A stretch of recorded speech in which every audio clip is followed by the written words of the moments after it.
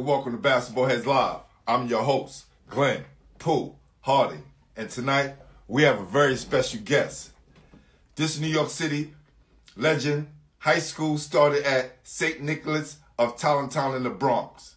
As a freshman on JV, the team went 33-1 and won the city championship. With the closing of Tolentine, he began a search for a new school.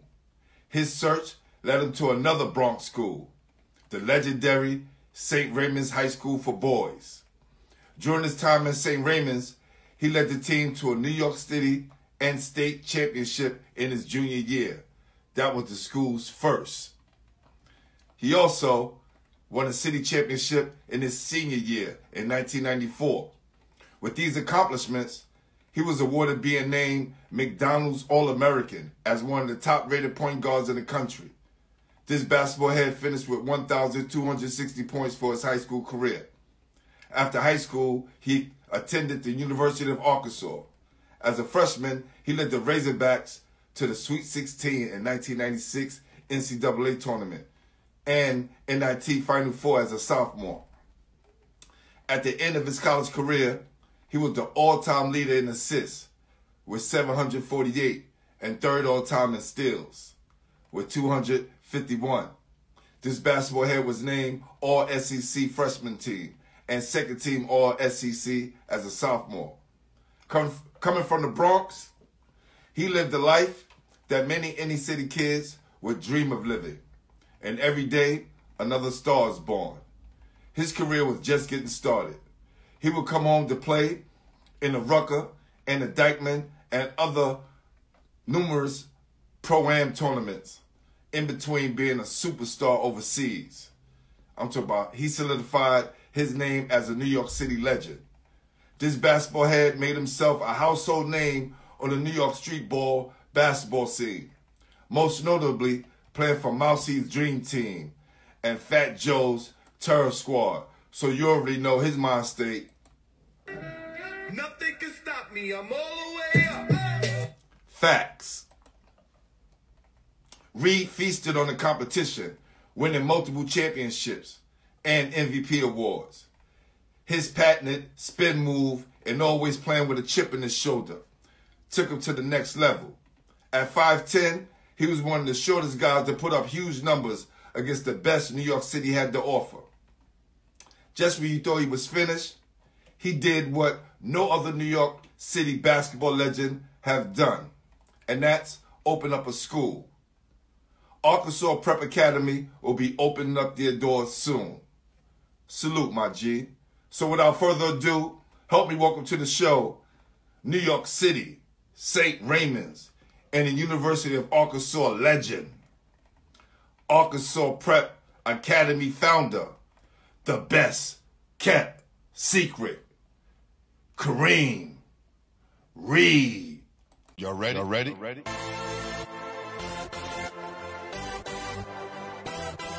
Yes. You have just stepped into the world of chaos, where everybody goes hard. Come on. Go hard. Go hard. Go hard. Go hard. Go hard. Go hard. Or go home. Never back down. You gotta hold your own. Go hard. Go hard. Go hard. Go hard. Go hard. East Coast. Go hard. West Coast. Go hard. Midwest. Go hard. Dirty. Hurry up, everybody. Get online, buy your tickets, cause the game about to start. What up, fam? What's going on? Salute, man. Thanks for that intro. Baby. That was one of a kind right there. Oh man, no problem. No problem. Hold on for 1 sec. I'm coming. Hold on. Yeah, we got time. I've been trying to get everything right. That's right. Give me a thumbs up when we see us good, people. Give me a thumbs up in the room.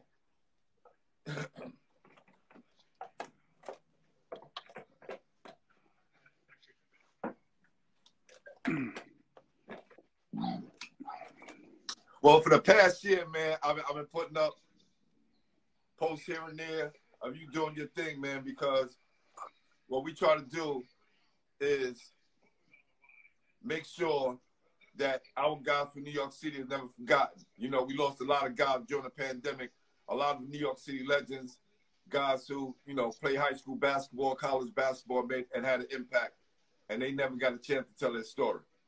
Yes, man. Salute, man. Salute. I mean, rest in peace, first of all, you know, I guess Dave Edwards, man, Lee Green, and I guess, you know, everybody else. But recently, you know, of course, you know, one of my AAU buddies, Greg Harden, man. Salute to That's Greg, right. man. You know, like I said, everybody, rest in peace to all our fallen soldiers, you know, DMX, you know, guys, you know, Black Rob, you know, things That's like right. that. Just the culture, man. It's been a hard month, a hard year, I guess. Not even saying a month. It's been a hard year. This pandemic is going over a year now, and it's getting crazy, man. You look up, and, you know, these people that you grew up with or that you spent numerous hours with and time with is no longer with us, man. So let's cherish every moment.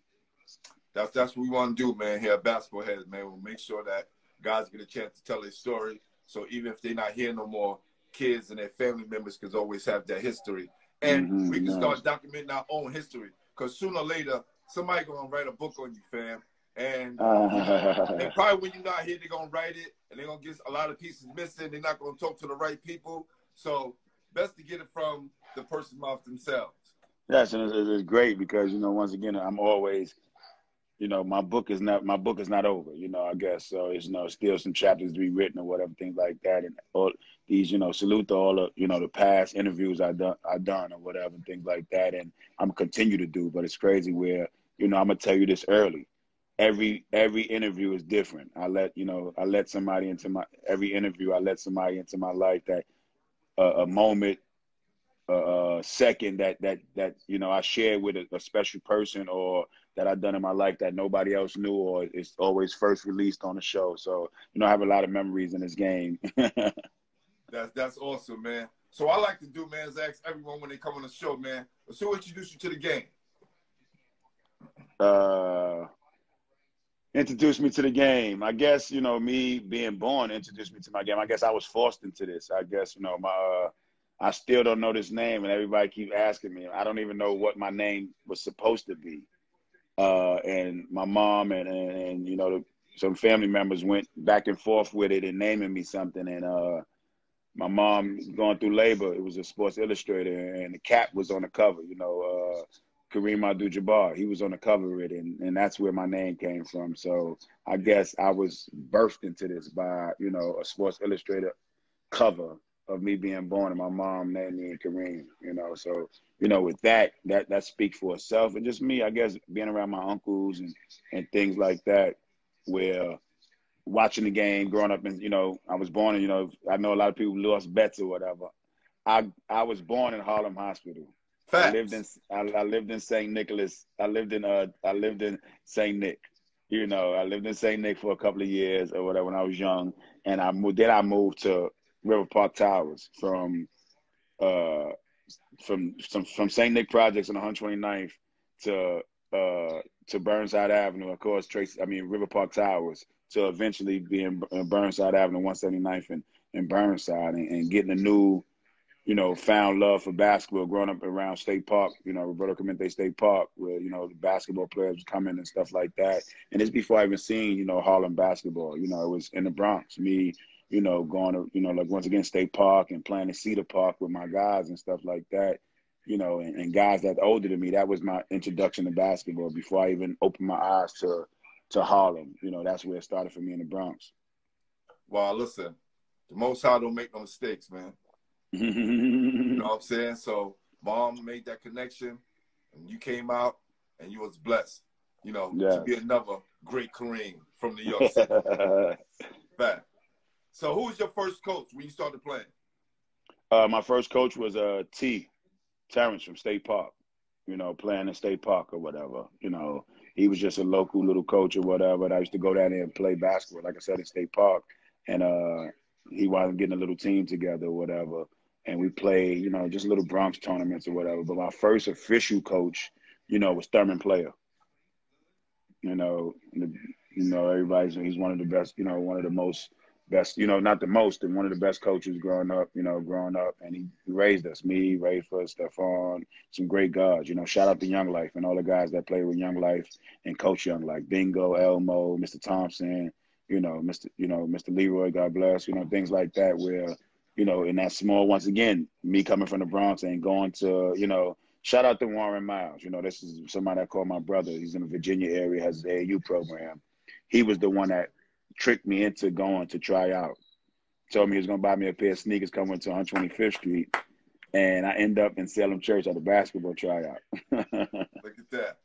Yes. Look at that, man. It was Shout out Young to Life. those legends and all those people who introduced you to the game, because whether it's from Coach T or those people who came after him, man, they did an incredible job in getting you going in the right way. Mm-hmm. Yeah. Do you remember that first game? Like, what was that first game like? Like the first game you played with the referees and uniform?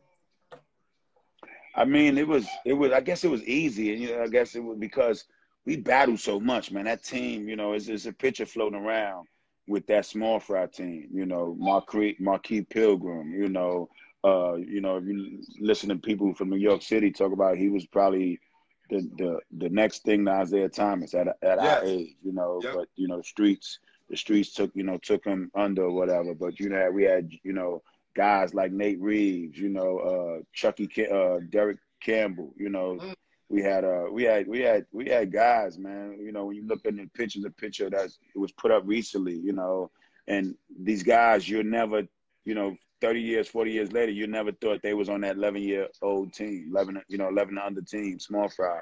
But we have some great business, Mel Clark. We have some great business guys that's into real estate and things like that, doing a 1-2 all over this, have their imprint on this world, and different things that they're doing, So shout out to them too. But that team was awesome. So I guess battling in that little Young Life church, in Salem Church, battling, our games was easy. Practice was hard, playing against those guys. Because usually guys in their first game, there's usually too much excitement going on. The referees, running plays and all those things that a lot of the guys that ask that question usually get the jitters.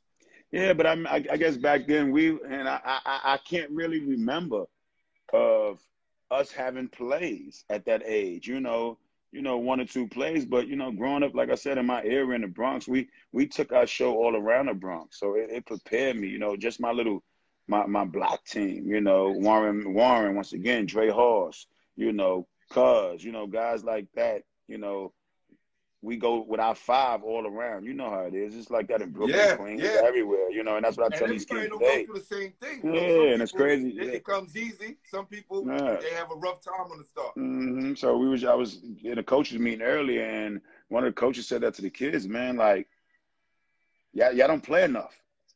We after a game, we going back to our neighborhoods and playing, we taking our 5 all around the Bronx, and halfway to Harlem, you know what I'm saying? Things like that, where games, I was already probably 1,000 games in when I got under the whistle. So I was well seasoned at 11, 12, under the whistle. It didn't matter about a whistle and a referee. How many trainers did you have back then? Sorry about that. I didn't have no try. I never had a try. I had one. Back then? A none. I never. And it's funny, shout out to Jerry Powell. One of the best trainers, up and coming trainers. I never had a trainer. And salute to the guys that trainers. First of all, salute the trainers because I'm training myself now. But back then, I didn't have a trainer. I seen Sham train itself. I seen Steph train themselves, and that was their craft and training. With me, it was going to get wrecked, playing 11, 12 fools, 13 fools. But, it's great. We all through, when I take those 2 stories and my story, we all got to the pinnacle point, instead of course, Steph's a future Hall of Famer. Sham is, one of the best known ball handlers in the world.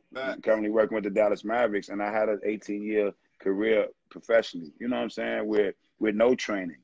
But that was just our era.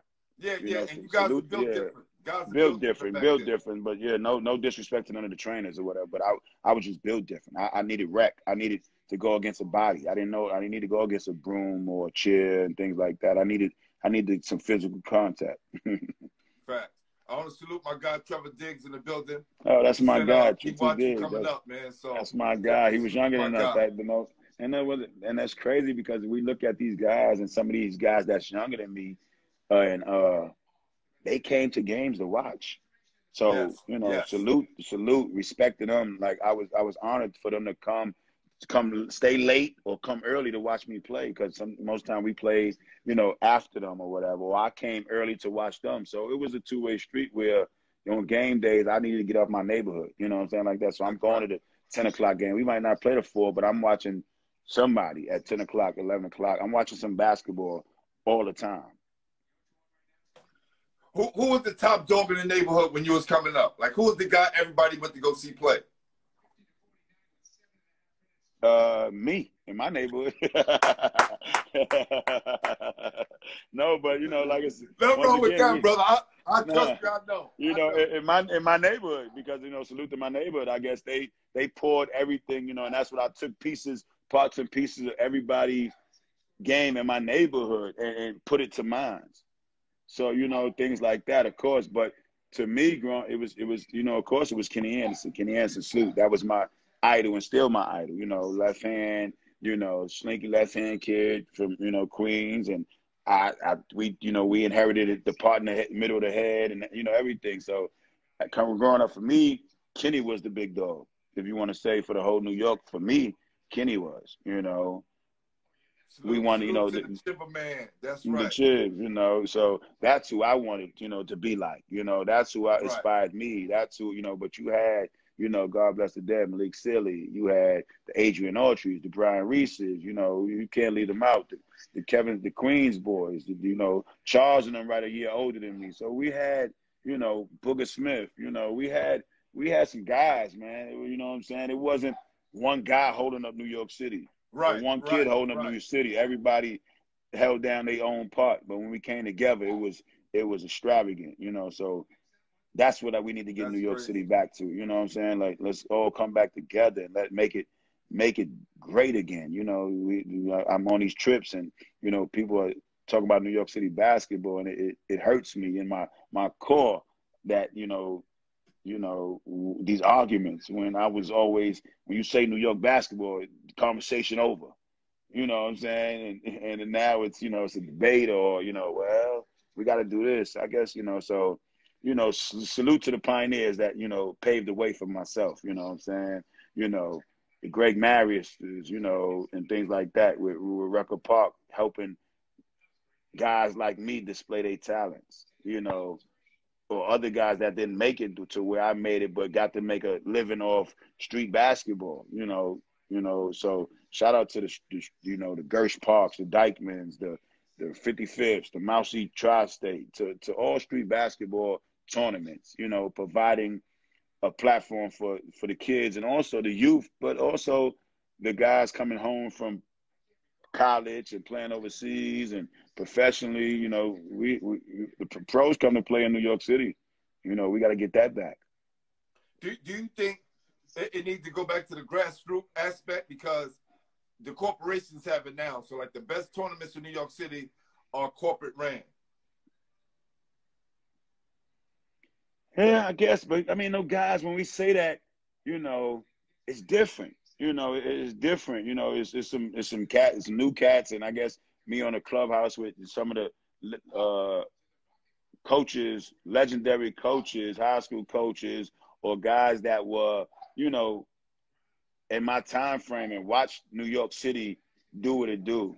We had the Sonny Figaros, we had the Gary DeCesars, we had the Gary Charleses, we had guys like that. Salute to rest in peace to Mr. Lloyd, Lou Dalmeda from Gaucho, but then we had the street, the guys with Thurman Player, Tony Rosa, guys like that, Sheeb Ice, Dave McCullough, so those guys are not there no more. And that's what those guys not there now. So it's guys younger than me and things like that. The power has shifted where it's not in the hands of, you know, of these grassroots or these parents. Some of these parents need to, you know, those your kids, but some of these parents need to chill out and let some of these guys that know. But same thing.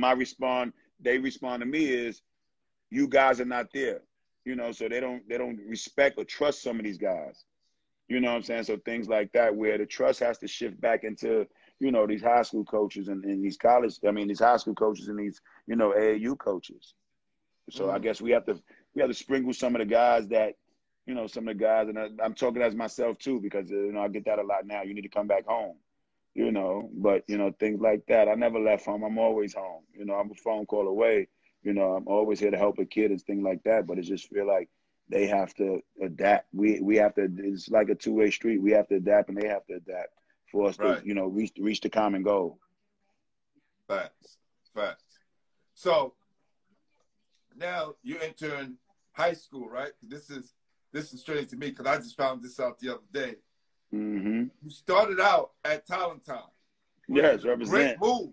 Because we already talked about Malik Sealy, yes, all those other guys. And it's crazy because Sarandria, you know, people don't know that Sarandria, the head coach of that team, he had I don't know what they call it, but he had a firehouse that was connected to our park, Cedar Park, where basically I grew up at. And Sarandria, I remember the alarm used to go off and stuff like that. When we were playing basketball, Sarandria used to always just walk down there. And, you know, me not knowing who he was. He got a team that's 30-something in the country. Right. He's coming to see, you know, he's looking out the back of the firehouse, looking at a little left-hand 7th grade, 6th grader in the park play basketball.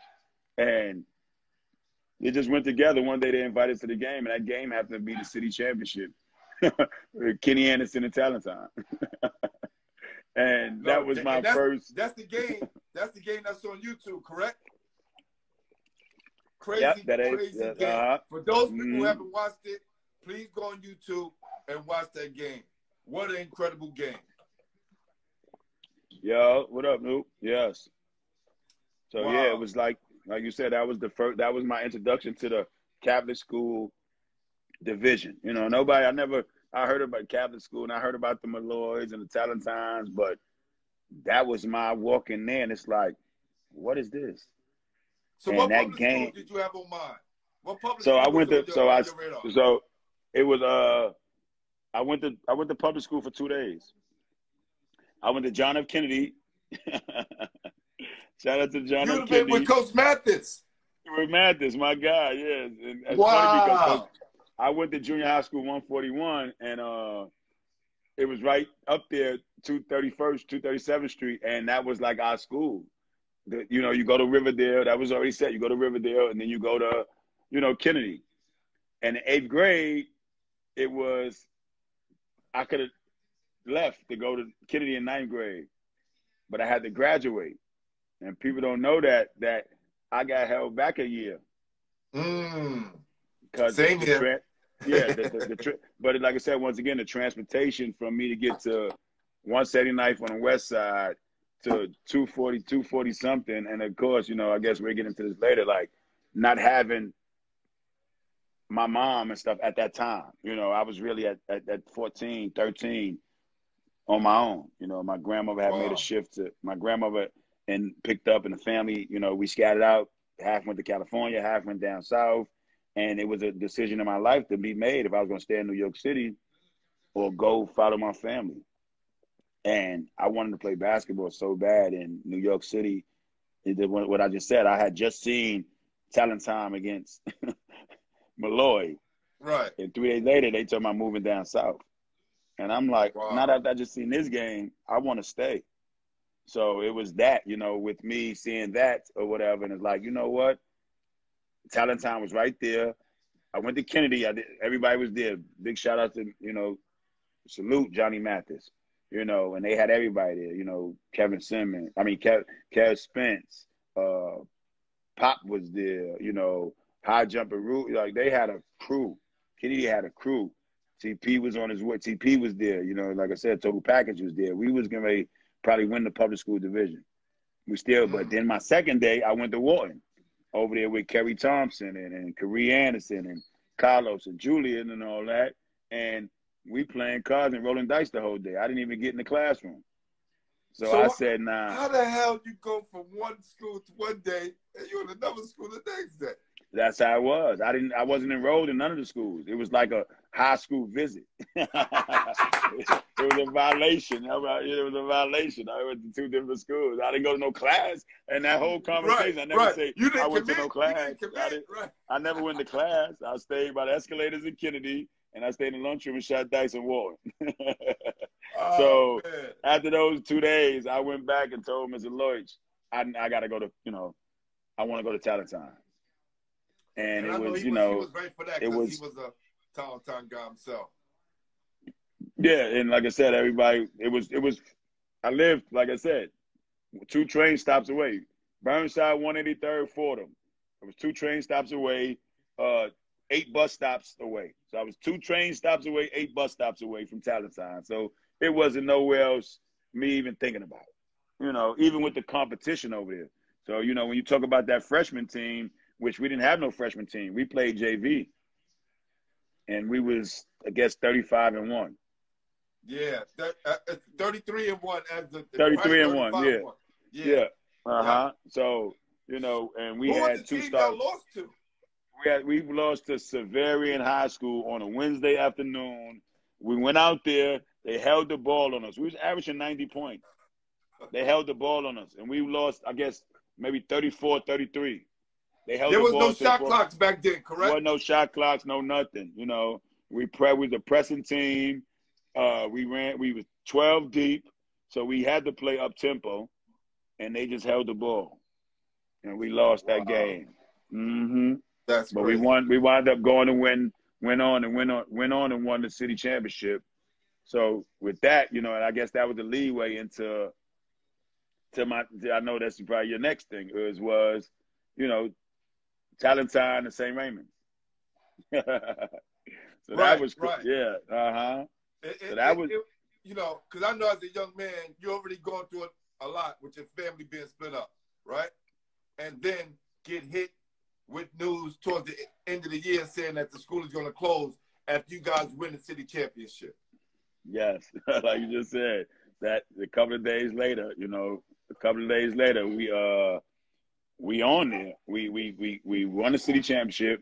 I stayed to watch. It's just so unique. We won the city championship. I stay and watch the next game.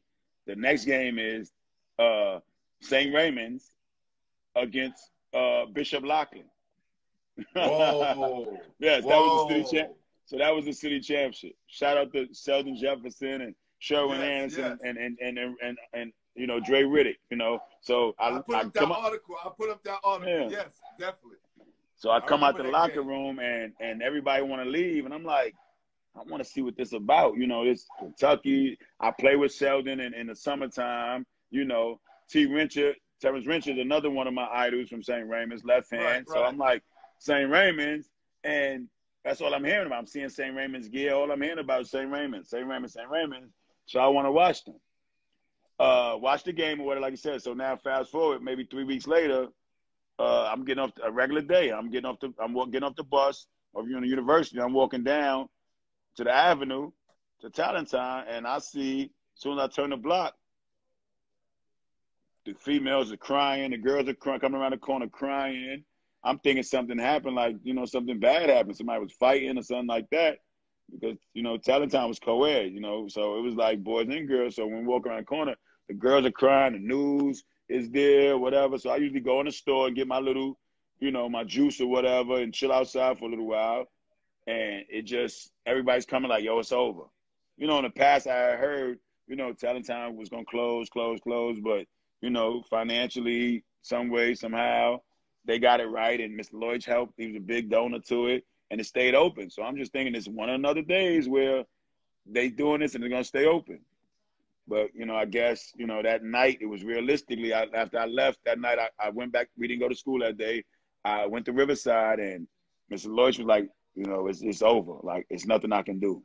Because the Riverside boys are going down like, Lloyd, you got to pull us out the hole again, I'm telling everybody, yeah, we good. We'll be back tomorrow. Mr. Lloyd's going to pull a rabbit out of his hat. And right. It was no more, and it was, like I said, another crossroad in my life. What was I going to do? Was I going to go back public school? You know, and at the end of the day, it's, you know, I needed that. I needed Tolentine. I needed St. Raymond's. You know, I needed some stability. stability, some structure, some family. You know, like you just said, I needed that. Something to.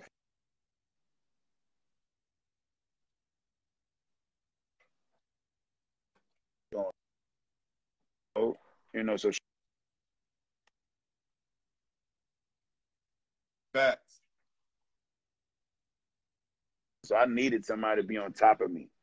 You know, pause. I needed a coach to be on top, like, you know, on me. You know, I needed that atmosphere, you know, and that's, you know, and when we go about, you know, get to the college thing, I needed Arkansas. So the same thing. So I didn't know what I was going to do. You know, I'm like, you know, they winning. St. Raymond's is winning. You know, I didn't know if I guess my build up, my makeup, I didn't know if I was a St. Ray's kid. You know, Gary DeCesar, I didn't know any of this. So it was like, I don't know what I'm going to do. You know, if it's going to be O'Hallows. I knew I wasn't going to Rice because everybody had picked their school already. You know, that next day, everybody's like, we're going to Rice. So I'm like, wow, this is Tolentine again. This is going, nah. We was 10 deep. And at that time, I'm like, I'm coming into my own. And I'm like, I got to get away from these dudes because I'm blocking my talent. And you didn't go play with the crew, right? You went and made your own way. No disrespect to them guys, but it was like a bunch of us were the same size. And I guess somebody in my neighborhood told me, like, oh, y'all going to play the point guard? Kareem, you're not growing. So, like I said, it was like, wow, and that was the real live stuff to tell me. But at that time, I'm coming to, like, by the end of my freshman year, I'm coming into my own. Like, I belong here, you know, and all during the year, you know, I shouldn't have went to Rice. Shout out to Big Ron Arnold, you know, shout out to the Rice Raiders. But no, always St. Ray's. St. Ray's or no Ray. So, that's right. You know, I went, so, you know, and then I come down again in the office, everybody asking where I'm going, and Gary DeCesar was like, I only want Kareem out that whole litter. It was like a dog litter, you know, like he was like, only want Kareem. Yeah, he was like, only want Kareem. And it was just, I'm like, huh? Nah, he don't, you know what I'm saying? You know, because I'm, you know, at this time I'm playing, you know, starting to play, I guess, getting ready playing 55th that summer. You know, my crowd that I hung around with, like, once again, I said, I didn't know if I was the same Ray's kid. You know, it was Tolentine was, you know, co-ed. This was going to an all-boys situation. You know, everybody's like, man, St. Ray's so strict or whatever. And I'm like, and then the travel, once again, if anybody knew my travel, you know, I had to go, you know, from 179th to 125th Street and cross over and get on a 6 train all the way back to Parkchester. So I had to leave 2 hours. First of all, but that's crazy. Mm-hmm. So that was in itself like, dude, I'm going 3 stops. You know, this was me getting ready to repeat 7th grade again with this travel, you know, and stuff like that. So I'm like, I don't know or whatever. So they were like, just give it a shot at what I went and visit there. And I liked it, you know, Tyler Brown, Eric Harris. I liked the team, Damon Bonaparte, Rashawn Thompson. We were cool. We got a connection during the summertime because me playing with the school team in New Rochelle.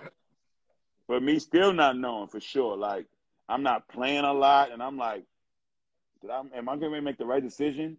That whole summer, I'm debating, you know. And then at the end of the summer, open house came. And I went to open house and still debating. You know what I'm saying? Is this what I want to do? They got some junior guards. They got some senior guards. You know, do I just go to public school and go crazy at a public school? Or do I get out of New York City? You know, that was an option too. You know, Oak Hill and Chestside and all these prep schools that Mr. Lloyd had connections with. But once again, I'm like, I want to stay in New York City. So I just took a leap on faith and was like, you know what, I'm going to St. Ray's. I'm going to play JV, and then I play another year JV and dominate. And then after that, I have 2 years of varsity. That was what I thought. You know, that's what I thought. And then I guess 2 weeks into the preseason, Gary was like, took me and Eric Harris in the locker room. and was like, yo, what y'all want to do? Y'all want to play JV and dominate or play varsity, this national schedule, and learn? And I'm sitting there like, let me rewind it, because the first day of school, open gym, I come to open gym, Bob Huggins, Tom Penders, Jim Calhoun. Woo. These guys are in St. Ray's for open gym. So we come out the weight room from conditioning and all that, and coach like, go change into your basketball sneakers. And I'm looking at George Raveling. I'm looking at, you know, who's who of college coaching. Tom Penders all the way from Texas in the gym, just at 4 o'clock in St. Ray's gym in the Bronx. And I'm like, Gary, the season's different. And I trusted the process, and 5 games into my sophomore year, I'm the starting point guard.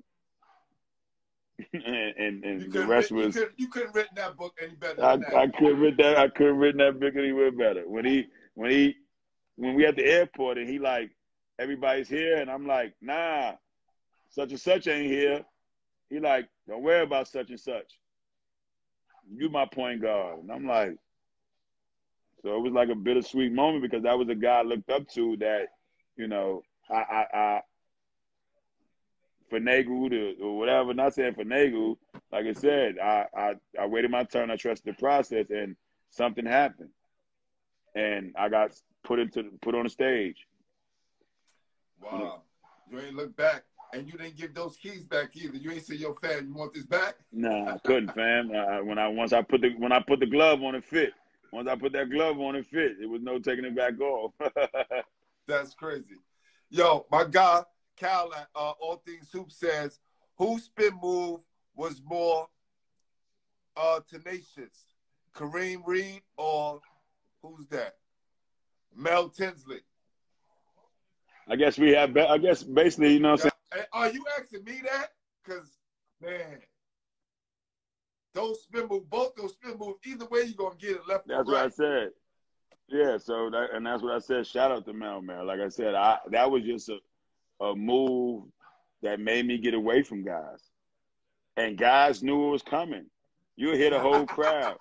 He's getting ready to spin. He couldn't stop. For some reason, you couldn't stop it. Right. It's like, yo. Somebody said they gave. Somebody said. Yeah. I like a lot of dudes who go one way. You probably can stop him, but you ain't stopping this dude. When he make up his mind to go, I don't care if he gonna go left 1,000 times. You're not gonna stop him 1,000 times. Mm-hmm. It's crazy. That's crazy. What it was. Somebid said they already gave the answer to that. Facts. Wow. My guy, Kennard Robinson. Yeah, I remember. Said, yes. Remember yes. Golden Hoops team? Yes. I gave you guys my jersey. Yes. He gave me his jersey. Salute. Facts. He put a battery in my back. Salute, Kennard Robinson. UMass. Salute. I was a little kid. What did he say? He didn't say nothing. I wanted that. I wanted that jersey. So I was never the when I got to that age where I respected those guys, or I valued that. You know, first of all, he's from my neighborhood, but right. I seen Golden Hoops was like the biggest stage. That's right. And for to say New York Daily News, and I was like, yo, let me get that. That's because real. To me, it was the value of that. And also when we go to camps, when I'm in Michigan and everything, I put that Daily News. They didn't have his number on the back, but that Golden Hoops uniform, I couldn't wait to get that. That was in my room. That was my inspiration. One of my inspirations to play Golden Hoops. And of course, you know, dope. When I got to play Golden Hoops, I got MVP, and that's on YouTube. Me against Stephon, yes. and all those. I'll put that up. Yeah. Yes, that was one of my inspirations. It was Golden Hoops, city championship, state championship, McDonald All-American. Facts. The school of my choice. and Kenny Anderson jersey. That was in my room with all them trophies that you got back there. Mine was similar to that.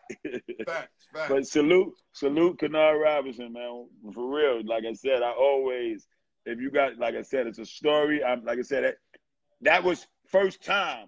What I told you, basketball head, the first time that was ever brought up in the conversation. So you have got the exclusive on that conversation, and there's a lot more. But first one, there you go. First one was for free. There you go. You said it. So what team gave y'all a tough battle, and what players gave y'all the most fits? Oh, New York City was so. When I say growing up, for me, was totally different. It was no easy games. No easy games. I don't care who you had on your team. Like, it was no easy teams. No easy games. Like, somebody was always playing on another team that might not have the name, but after the game, you knew their name. Yep. Or you knew the dude was. So, growing up, you know, on a Tuesday, it's a battle. It's a bomb burner in the hollows. You know, Saturday is capacity only for us against Felipe Rice and, you know, them. You know, Christ the King was loaded. Lachlan was loaded. Everybody was loaded. My junior year, we won the city and state. We lost the war. We lost to a public school. We lost in December. We supposed to went to Puerto Rico. We lost the war. I want to get there. Matter of fact, let's touch on that right now, right? Because, you know, in that junior year, can somebody say coming out party? 30 points, 8 assists. Your junior year? It's crazy, man. That's crazy. It was different. Like that, like you said, I was coming into my own. My sophomore year, me playing varsity, and nobody thought I was gonna play varsity. Nobody knew. We're not even saying the world. Nobody in my friends probably didn't think that. Or they might have thought that and didn't tell me. Or they was, you know what I'm saying? But nobody could have. He's transferring. He's going to St. Raymond's, and he's crazy. I got the laugh. He crazy. He's what not you going doing? to play. Right. It start, and had me questioning myself, like, yo, should I be here? Right. And during the year, us losing to Jason Kidd by 1. If y'all know, my sophomore year, we was ranked number 2 in the country. USA Today, number 2 in the country. You know, so I got to experience the Baltimore guys, Chief Booth, Mike Lloyd, you know, the Simeon twins in South Carolina beach ball. We played against Rasheed Wallace, Simon Gratz. We played Dunbar twice. Y'all beat 7 teams. Y'all beat teams from 7 different states that year. Yes. I didn't play my first game in New York City until January. Damn. I'm talking about Alaska, Texas, Pine Bluff, Arkansas. Like, I went to – see, let's throw away my career, my pro career, where it took me.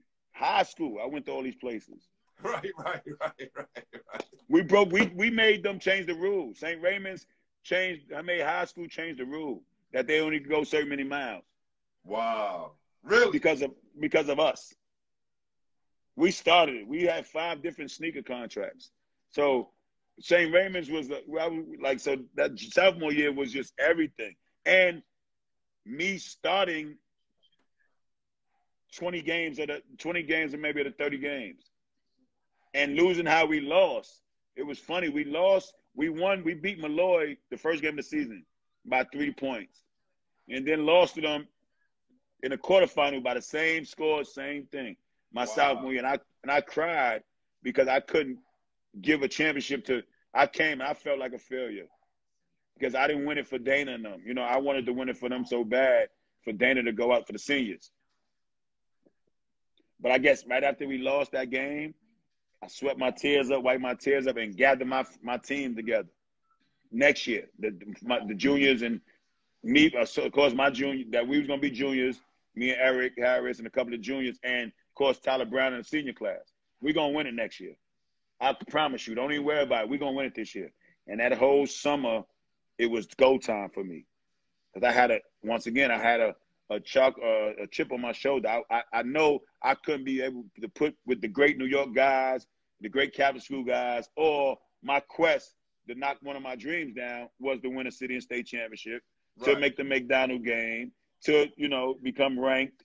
So all these things came in my goal to win that championship, brought all my goals truthfully to what I wanted.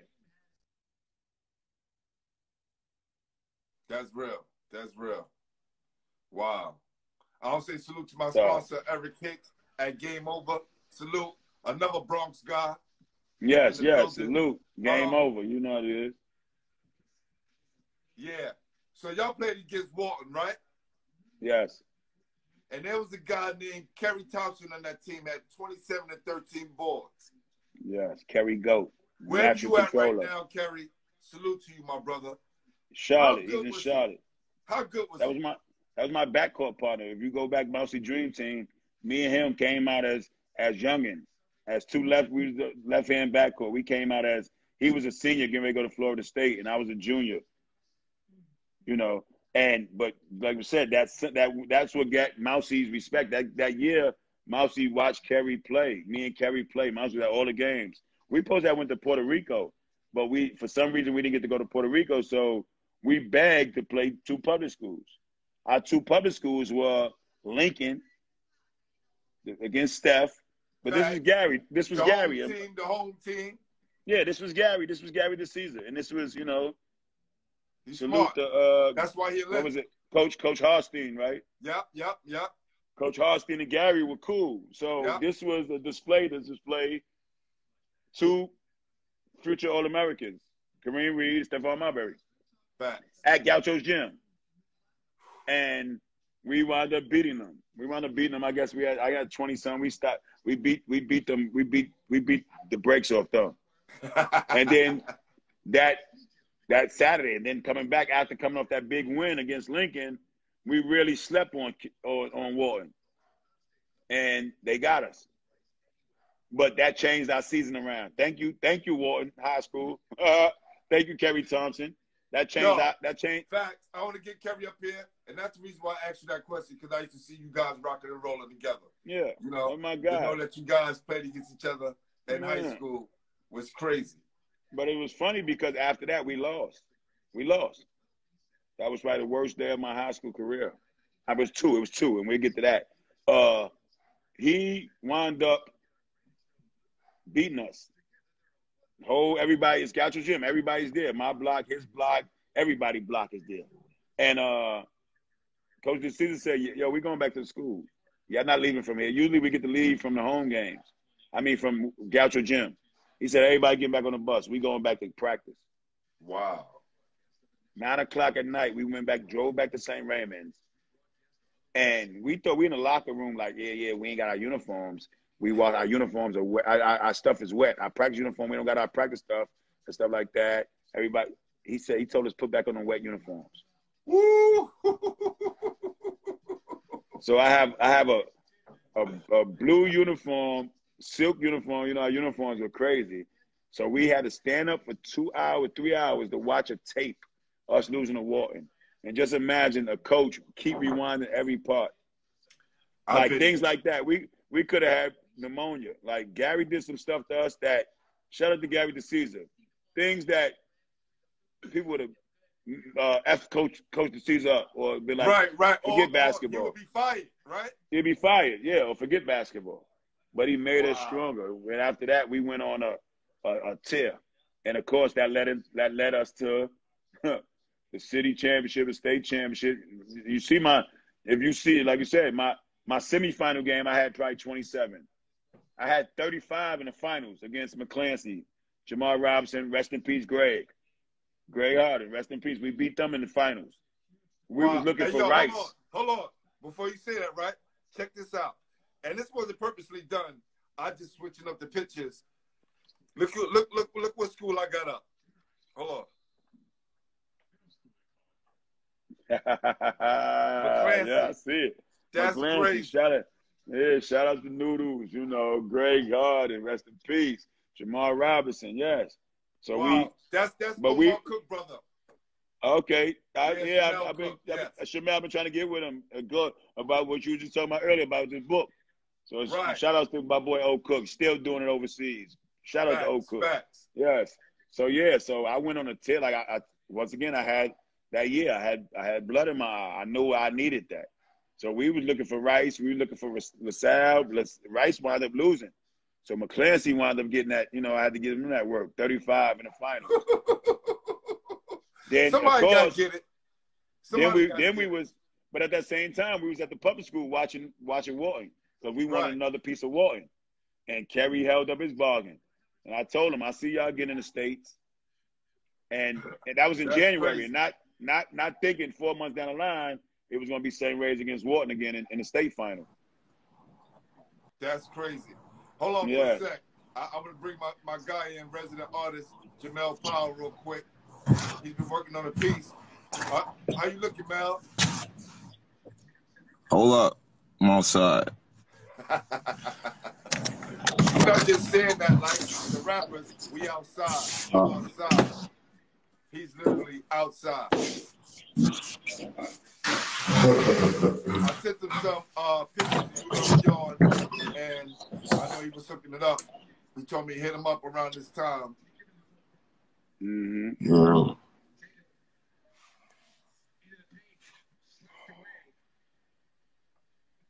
Can you see it?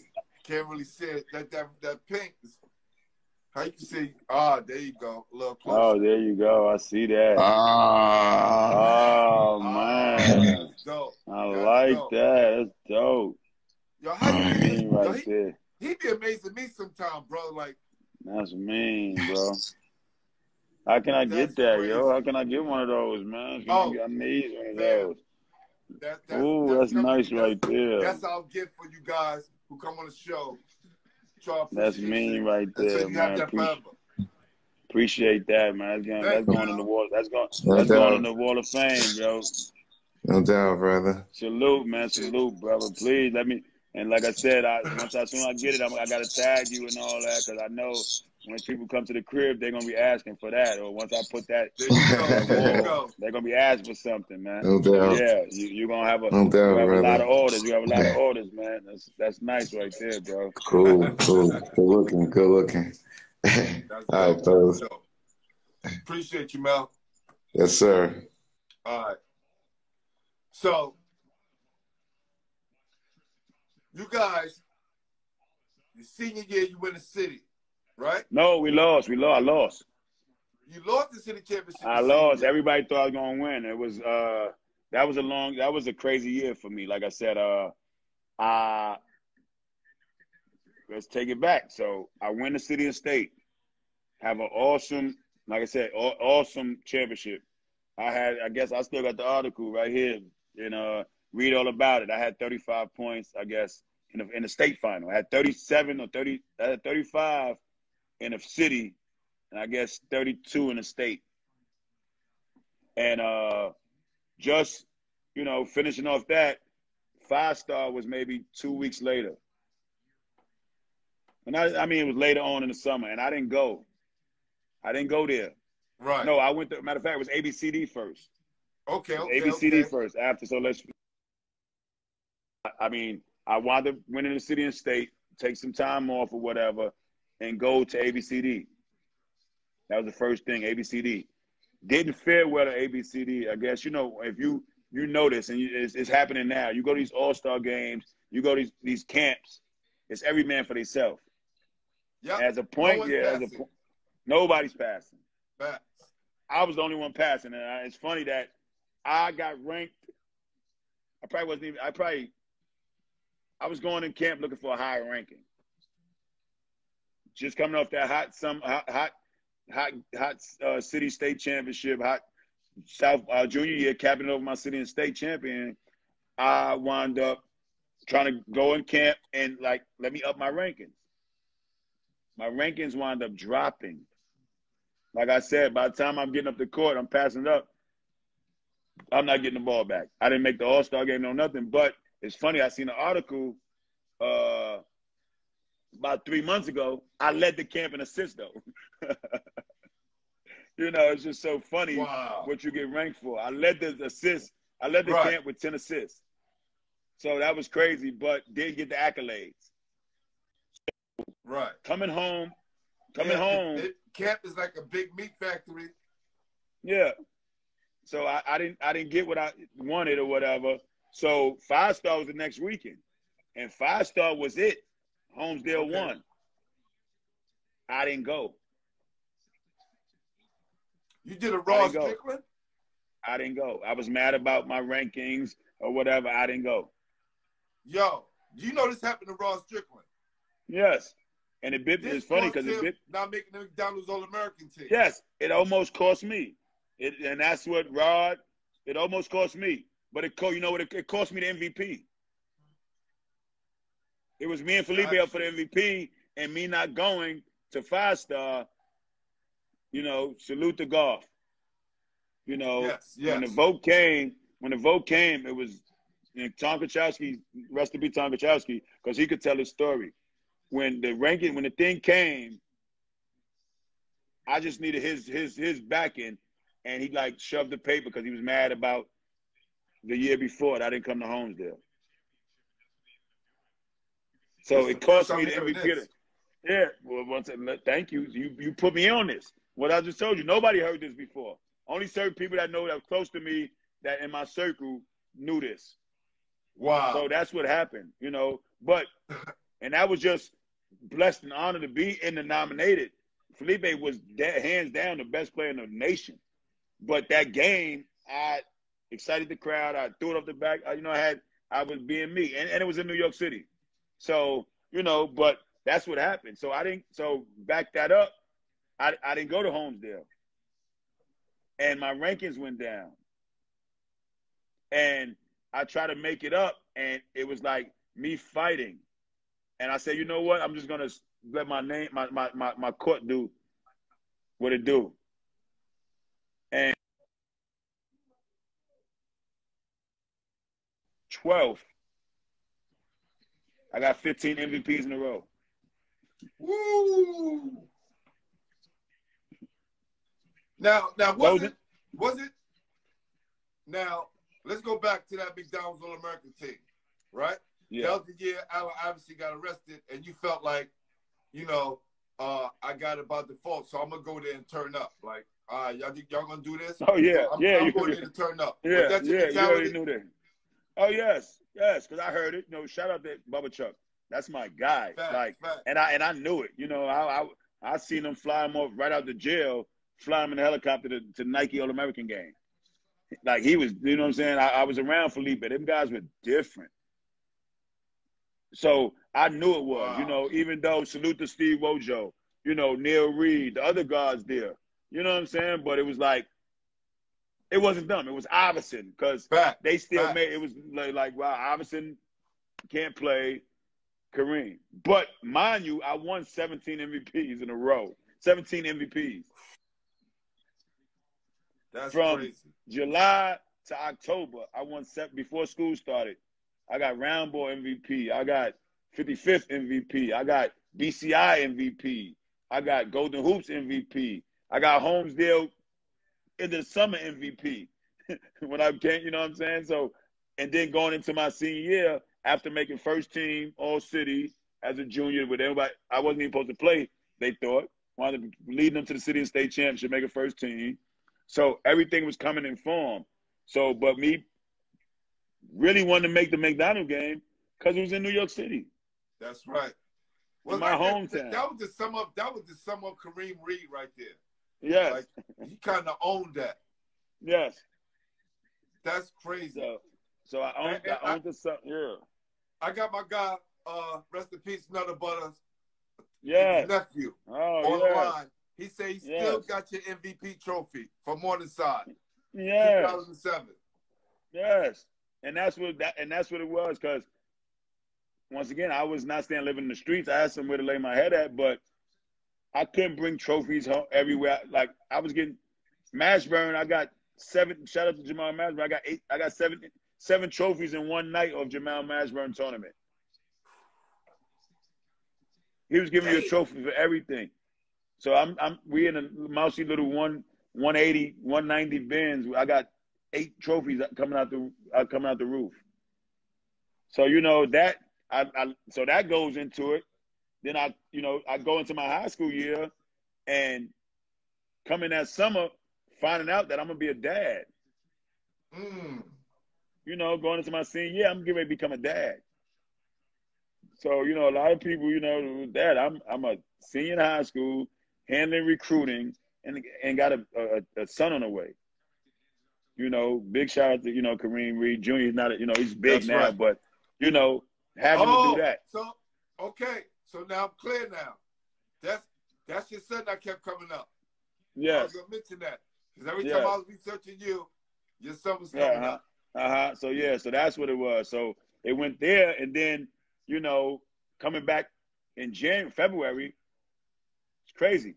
The day I had my son, look at this day. We sold out Iona College. Rice against St. Ray's. This is a high school game. Wow. Sold out. Like, it was the point that they had to move us to – they was going to move us to the Garden or something like that. We was going to play in the Meadowlands one day because it couldn't – nothing could – we had to – it was snowstorm. I remember we played them in a snowstorm. And people still came out. That's crazy. Answer.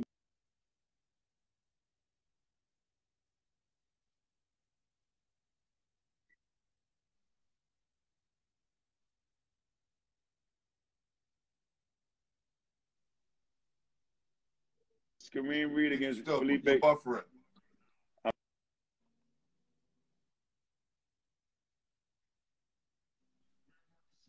You got me now? All right, you good? You good? I can hear you. I'm good? Yep, you good. Yeah, so that day, we get ready to play. That morning, my son is born at 6:30 in the morning. Wow. At 9 o'clock, I'm at Truman High School taking the SAT.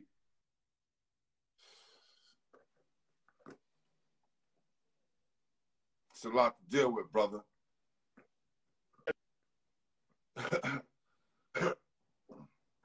Think you're still buffering?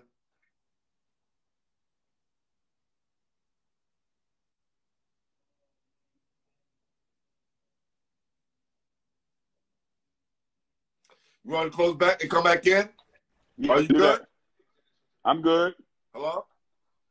You good? Yeah. You was buffering for a minute. You good? Yeah, I'm good. You good right there. So like I said, 6:30 in the morning, my son is born. 9 o'clock, I'm at Truman High School taking the ACT. At 2 o'clock, I'm on the layup line at Iona College, playing against Rice High School. Amazing.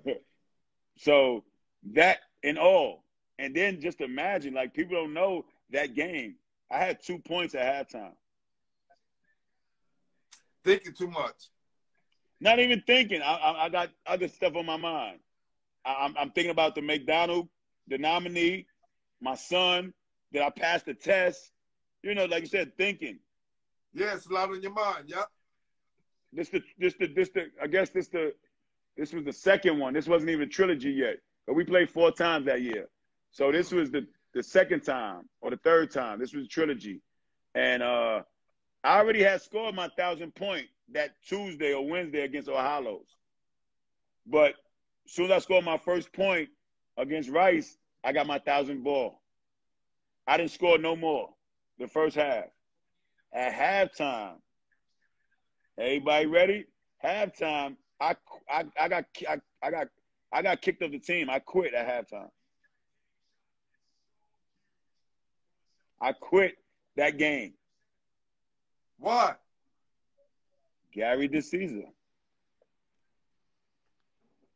told me, yo, you ain't shit. How you quit? You quit, and how's this for? You quit? Cause he made me quit. Oh. You ain't shit. Take my jersey off. This and that. Woo! You talking about? He going off. He going off on me. You ain't nobody. You talking about you want to be a McDonald? You ain't nobody. You a Taco Bell all of me. He went in on me.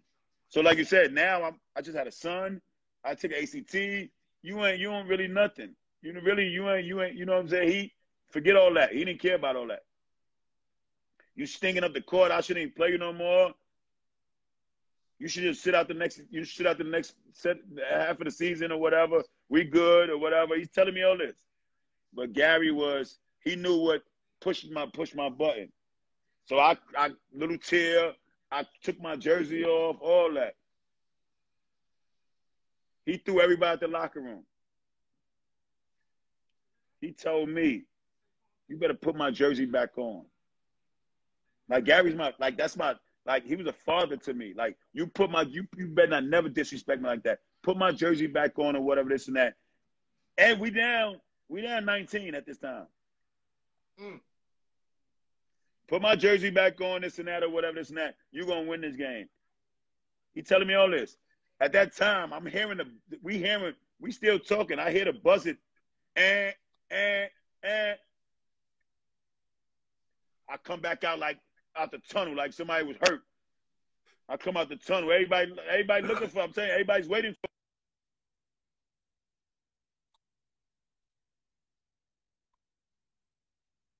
Whatever. He comes to the team or whatever, and he like, listen, man, we're gonna win this game, and Kareem gonna make us win this game. I had 35 in the second half. God, we still lost. We still lost in overtime, but we was down 19 to be up 2 with 20 seconds left. How much did that speech help you for the rest of your career? It's a bunch of speeches I can tell you that he gave me that pushed me through to who I am today. You know, I remember numerous, but that was one of them. I guess that was the break-in where I trusted that man with my life after that. And it took me, not saying it took me that long, because I wasn't fighting him. I didn't fight, not fighting him physically, but I let him make me into who I was. With the criticism, the hard loving, whatever he had to do to get the point to me missing quarters, me missing games, I'm getting suspended. You know, for me, knowing I had to get up at 6 o'clock, 6:30 to make it to school. So he conformed who Kareem Reid was and changed my image, my like. I went from being the most hated to the most liked. I smiled, you know, because he made life easier for me. When I had all this chaos going on in the world, and he simmered it down for me and made basketball my safe haven. So, you know, big shout out to everything what Gary did, you know. But to go on to lose to them in a city championship was terrible. That was my worst, probably one of my worst games of my career.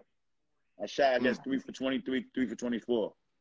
Whew. But you got to remember, I just lit them up a month ago for 35 in the second half. They was ready. What did they do differently? They trapped. Every time I touched the ball, the guys, no disrespect to, you know, Melvin McKee, Scientific Matt, Felipe, Reggie. I went through everybody. All of them had to guard me. You know what I'm saying? But, you know, salute to that team. They had a game plan. And then, of course, they had my childhood coach on the bench at that time.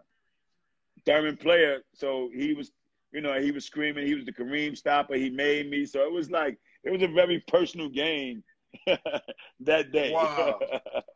And it was like, I know he was happy. I know he was happy for himself after that. Like, because I had shifted, and Felipe too, I guess. Everybody. If I win that game, yes. Not saying I'm not now, but I go up in the greatest players in the CHS, you know, CHSSA. If I win that game. Facts. And everything it probably was riding on Felipe. And they probably couldn't deny me from getting Mr. Basketball. Because I would have beat Felipe 5 times. You know what I'm saying? They had too much riding. They had too much riding on that situation. Not saying he deserved it. Come on, 2 city and state champions. You know, 17 MVPs in a row. 1 as a sophomore, quarterfinal. You know what I'm saying? So it was that would have, you know, I'm not saying I'm not in the record books, but that would have put me up there with the, I guess, you know, with the Kenny Andersons and the Kareem Abdul-Jabbars and the Felipes and the Malik Sealy's, that would have put me up in that echelon. Well, brother, when I have these guys up here and they talk about some of the greatest point guards, your name do come up a lot. So definitely. Thanks. It's a blessing. It's a blessing. I had some of the best guards up here in New York City history so far, and counting. You know what I'm saying? So, yeah. What was your recruiting process like? And what schools did you visit? It was crazy. I visited Cal Irvine, University of California with Jason Kidd and them. Yep. Texas, Arkansas, and I didn't take my Alabama. I didn't take my Providence. I didn't take Alabama or Providence. Because Arkansas was your last visit, correct? Yep. Arkansas, basically it was my only official visit. But I took 2 officials, California and Arkansas. But Arkansas was just, California was Jason Kidd, shout out Jay Kidd, and Tony Gonzalez, one of the best tight ends. Yeah, I'm about to say, people don't realize he was a hell of a basketball player, too. So, yeah, they were my recruiting guys. And went there, and it just felt like, like I said, once again, I needed somewhere that was going to change my life geographically. Yes. I didn't want to be 2-3 hours from home, anything like that, because that, God forbid a car accident, me rushing back to New York and stuff like that. And St. John's didn't really show me no love until the 18 MVPs and that knocking off Felipe twice, into that McDonald nominee. Then St. John, and it's funny because St. John's seen me more than anybody because the connection Riverside and St. John's had. Yeah. So they had first dibs. And never, I start thinking later on, maybe a week before I signed, about St. John's because it's in the Hamilton, Felipe. I wanted to create something special, but my heart, my mind wasn't into it. I knew I might not have been standing here if I would have picked St. John's at that time. Because I would still been in my neighborhood. I still would have been, it was easy. You get in trouble anywhere, but it was too tempting for me to go right across the bridge, back into my neighborhood and stuff like that. So that was, but shout out to St. John's. Thanks for even the recruiting. But, yes, Arkansas was just unique. Arkansas was Coach Richardson, a black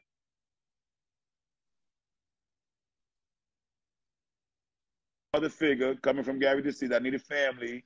And coming down here, I came on a spring break. Nobody was here.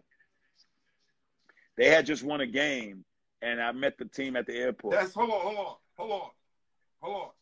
That's unusual because schools like to get kids at the school when there's a lot going on. And for you to go when there was nothing going on and still sign, that shows that was the right school for you. And that's what, like I said, it was. And if anybody know Fayetteville, Arkansas in the 90s, it was Ghost Town DJs. Spring break, Ghost Town DJs.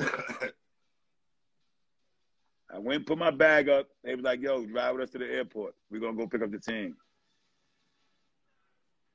It was 7,000 at the airport cheering for them guys. They doing it now. I got to see it this year when, during the pandemic. Of course, salute to the Razorbacks, Final 8. Got a chance to see them, they got the experience. Everybody was 200 people out there waiting for them to get back to campus, last month. But it was 7,500, 8,000 people at the airport, a small airport. It was like the president was coming in. It was like Bill Clinton was flying in. Right. And the team was getting off. They was cheering, calling the hogs. And I was like, nah, this can't be it. Got to eat later on with the team. Got to experience some time with the team because, of course, I got to meet Scotty Thurman the year before. He was my counselor in ABCD. Gotcha. And, if you them ABCD camps, Nike camps, the counselors play against each other at nighttime. So I got to see, all the counselors play. And then me and Felipe sneak in there with with Scotty Thurman after late night and work on our game and stuff like that. So my senior year, I kept that relationship with Scotty Thurman. Nice. And, of course, you know, the Caesar being who he is, I played down here. It was a legendary high school tournament down here, King Cotton Classic. The year before I came down here, Corliss Williamson and Jason Kidd played in the championship. So they was bringing the top kids in. And, of course, if Arkansas, you know, so Arkansas wasn't really recruiting me at this time. It was crazy. My recruitment started in Subway. Once again, Tom Kachowski, rest in peace. Tom Kachowski and Gary DeCesar is in the Subway in Michigan. The camp was at Eastern Michigan or Central Michigan. The camp was there. They was in the Subways at lunchtime. Okay. And Coach Richardson and Coach DeCesar and Tom Kachowski were talking. Here walks Nolan Richardson and Coach Anderson in the Subway. Woo! And they both turned around. Tom Kachowski, that everybody, he was the brains, the mind behind Hoop Scoop and all these scout services. So they, whoop-de-whoop, they said this evening, Coach Richardson, your style of tempo or whatever, you need to be looking at number 85. Left-hand point guard. He got his shirt over his neck because I used to wear my jersey. It was too big. So I used to wear my jersey over, you know, strapped over your neck. Strap. Yes. You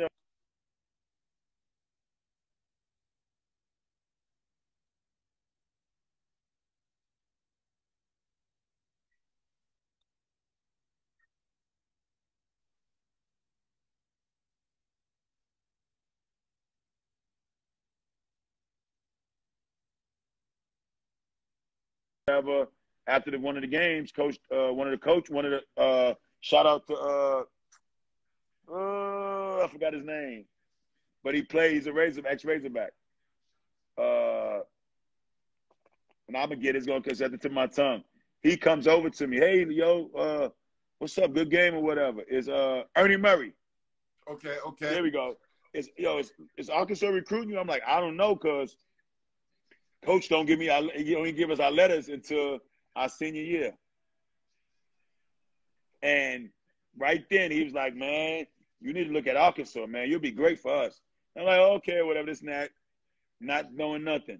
The next night I come out the locker room, Coach Richardson, Corliss Williamson, Scotty Thurman is all sitting courtside. And I'm like, the crowd going crazy. They just said their name on the loudspeaker. They stand up and all. And I'm like, but not knowing I'm getting ready to play against Corey Beck's high school. He was there. So some of the Razorbacks drove down to see Corey Beck's old high school play against me. And, you know, those encounters with him led up to me taking a visit, because I didn't take a visit during the school year. I didn't take a visit if it wasn't unofficial or whatever. And I saved it. I saved my spring breakers right after I guess I took it during the season in March, spring break. And once again, Coach Richardson was just real with me.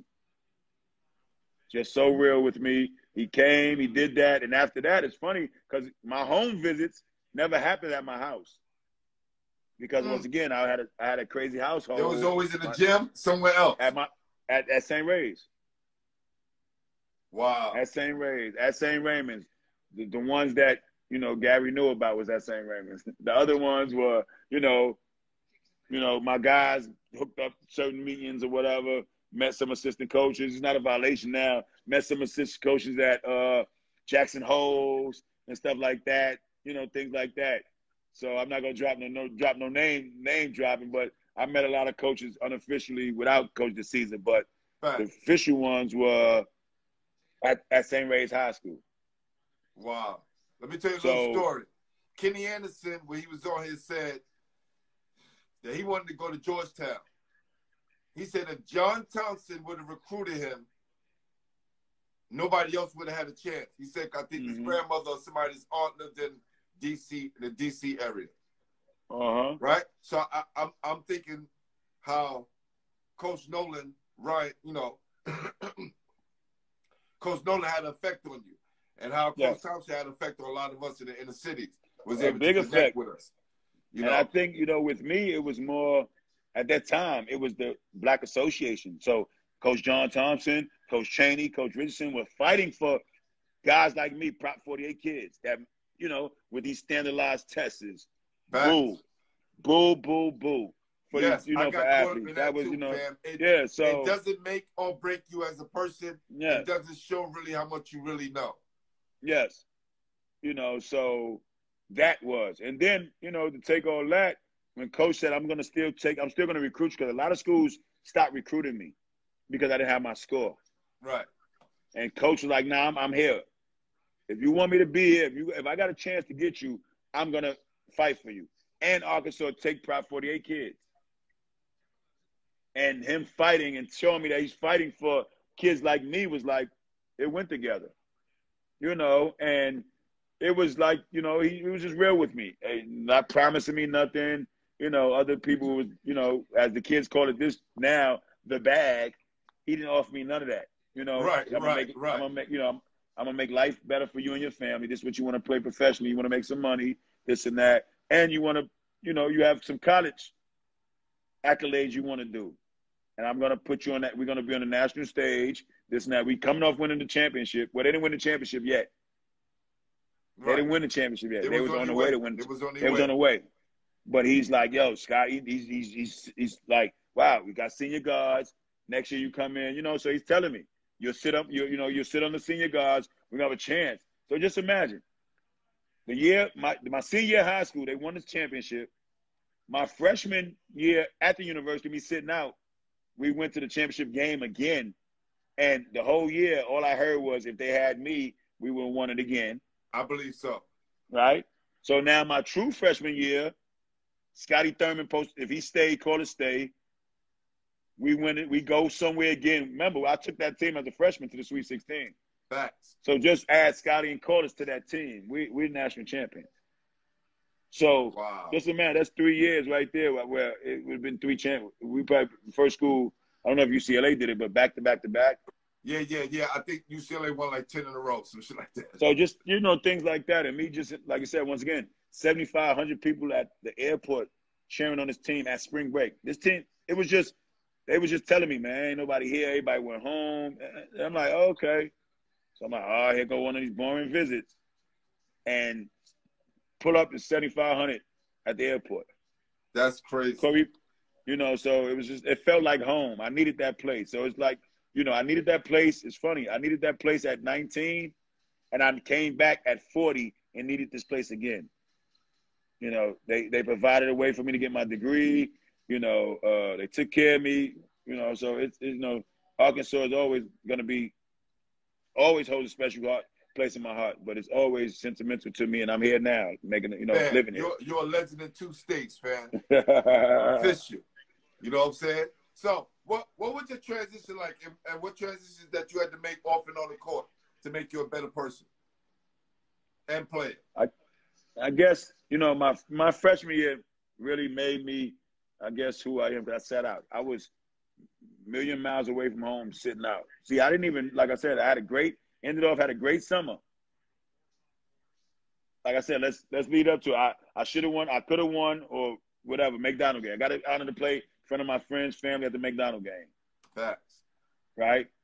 After that, wound up playing the McDonald game, playing the Magic Johnson game. Coming here 2 days after graduation, getting selected to play in the USA game, USA trials. So I got the training camp with the USA team, the trial, the under 18, East, West, South, North game or whatever. Come back, stay here for 2 weeks, move in, everything, practice with the team in the summer, you know, go home, finish up 55th or whatever, leave on time, everything straight. Get to Arkansas. I arrived in Arkansas for 1 day.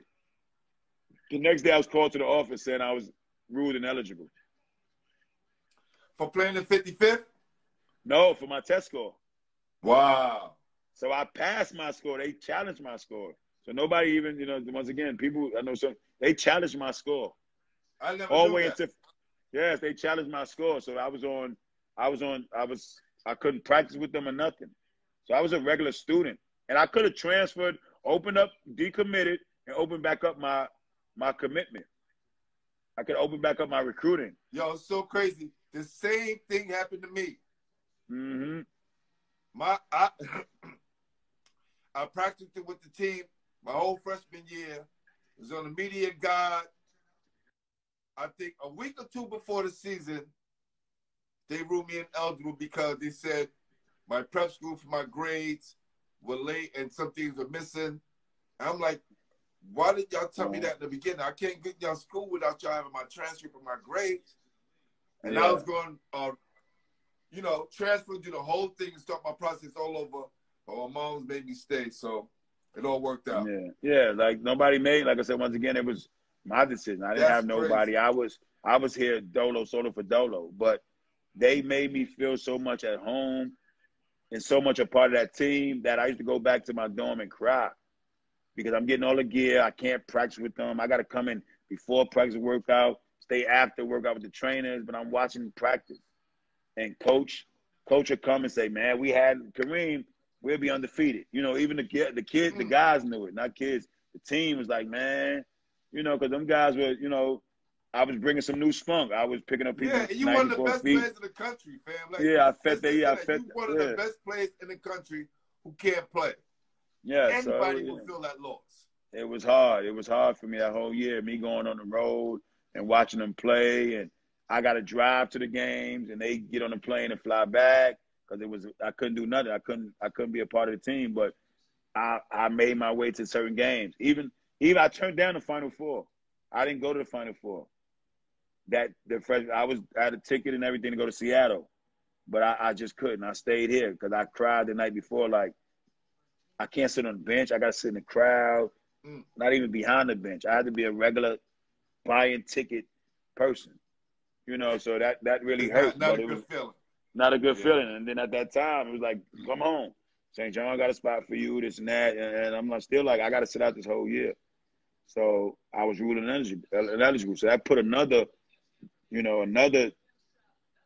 damper, a delay, so it put another chip, let's go. So my first year in SEC, freshman of the year, I led the country or top 5 in the country in assists. I broke, shout out to Lee Mayberry. I broke his freshman assist record, So, things like that fueled my fire. So, the next question I'm going to ask you, right? With all this fire burning, that chip on your shoulder, them keeping you out a year, and now you get that uniform on, you ready to play, lace those sneakers up.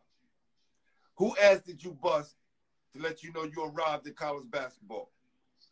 I guess like I said, that freshman year, I led that team. Like, I went at the Kentucky game. They had 10 NBA players. They had 11 NBA players on that team. 11 NBA players on that team. Ron Mercer, Antoine Walker, Andre Riddick, so things like that. Me playing Kentucky. Me playing against Alabama, McDyson them. SEC was crazy at that time. Yeah, that whole SEC was tough, man. Come on, we playing against Memphis, and they had a bunch of seniors, you know what I'm saying? Played against Cincinnati when they had Kenyon Martin. Remember that team when all of them looked like football players? Yeah, they were tough. You know what I'm saying? They were tough. You know what I'm saying? Kenyon Martin was a freshman or something like that. That Bob Huggins team. You know what I'm saying? We played against. I guess we went to Alaska that year. Like I said, I arrived when I arrived because it was that season. And like I said, as a freshman getting put on the Street and Smith, the Arkansas edition, the Midwest, the South edition. Not even playing a game, and me gracing the cover. Bible. Tell people, Street Smith was the source magazine of basketball. So like the source magazine was for hip hop, Street Smith was that for basketball. That was our Bible. Fact. So things like that was like, I was like, oh nah. That's crazy. So what was like on the road, man? And what was like you guys per diem like? Because this is the James Majors question. James Majors, Bishop Lockland, Seton Hall great. 1983, he said they were getting $5 a day for meal money at Seton Hall. Yeah, we was getting like, I guess it was funny. It wasn't, I guess, not $5, but it was about 20. It sounded like $5 because it was like $5 for lunch, $5 for breakfast, $7 for lunch, $12 for dinner. Yo, fam. So and then look. The funny thing is, when you say that, then me going and being the last cut of New Orleans and getting, it was totally different.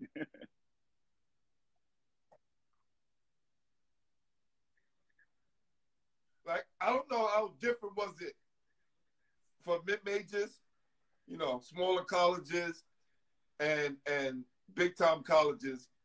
But I know on our road trips at Fairleigh Dickinson, we would get $200, $250 for a 3-day trip. And I just didn't understand how the bigger schools weren't getting way more than us. Now, there were some guys, you know, who played for, you know, Texas, UNLV, and things of that nature who was taken care of, right? But, yeah, and the same thing, but we were, like I said, and to this day, I still eat places in Arkansas for free and stuff like that. So money is just paper in here. It's just a piece of paper. You know what I'm saying? Because that's what it was. They might have a lot of perks. Y'all had a lot of perks. So and that's what I say. Where I didn't get the bag. They didn't treat us like that in Jersey, fam. We paid for everything. Yeah, so that's what I said. So my legacy still holds on that. I can get a steak, a free steak sometimes around here. You know, I did enough around here. I can still get a steak around here. But that's where we had different perks, you know, where we ate at. We signed autographs and stuff like that. So I guess the likeness, what these kids are talking about now, what they get ready for now, we've been had that. Right. And so, you know, because we don't have nothing else. We don't have no protein. Nothing like that. We are the protein. University of Arkansas is the protein. We don't have no pro football, basketball, soccer, nothing. The University of Arkansas is everything. So, what was your best game at Arkansas? I know you had a lot of them. Like what game stands out? I guess a couple of times I had about 15, 16 assists. I had a buzzer beater against Oral Roberts with like 3 seconds left. Full court. I went full court in 2.7 seconds and hit a buzzer beater against a good Oral Roberts team. How many guys was trying to stop you? Was you going through like all 5 players before you got to the end? And you did the Tyus Etney finish at the end? No, I guess I went in there and it's just like I went past everybody jumped and I just squeezed in the middle of everybody and just flicked up a shot from my waist. But I practiced these shots, you know, left-handed, practiced these little scoop hoop shots, and I went in and I just ran to the locker room and everybody chased me to the locker room. For you players that's faking the funk, if you ever get in that moment, you got to do it right. You got to know which way to run, okay? Yeah. Because I see the dude who ran the wrong way and got caught by the crowd, right? Yes. Nah, it was good because I was, you know, it's funny because we always talk about the, you know, 55th, the 8th Avenue court. It was always, that was my 8th Avenue court. On the basket closer to the second half, you always go towards your bench. So going towards our bench was the locker room. So that's the unique thing about it. I hit it in the second half, and we were going towards our bench. And towards our bench is the locker room. So it was good. Awesome moment, man. So now you guys go to the NIT, right? The next year. And how does the next 2 years end up for you guys? Because I know there's a big transitioning period. Yes, I guess they graduated. Now I became an upperclassman, and I guess we couldn't really. When I look back at now, we had guys want to play with us, but when you had 3 all SEC players at the 1, 2, and the 4, it was hard to get somebody to come in. So I guess our recruiting struggled with, well, we're going to come in, we're going to play. I averaged 39 minutes through my career. I guess it went down to 36. But it was 39. It was like all the way into my senior year. I guess because a couple of my senior year, I didn't play a lot more. I took a lot of minutes. I didn't play that many minutes. But I was playing 40 minutes. At 40 minutes of hell, I was playing 40 minutes in that system. Mm. And that's 40 minutes of hell, just in case y'all know. Because they press all day long. Yes, and I was playing 40 minutes. Yes. By the time I get out and get a water break, or I better get my rest in the timeout. And coach labeled me that, the straw that stirs the coffee. So that was, one of coach's quotes.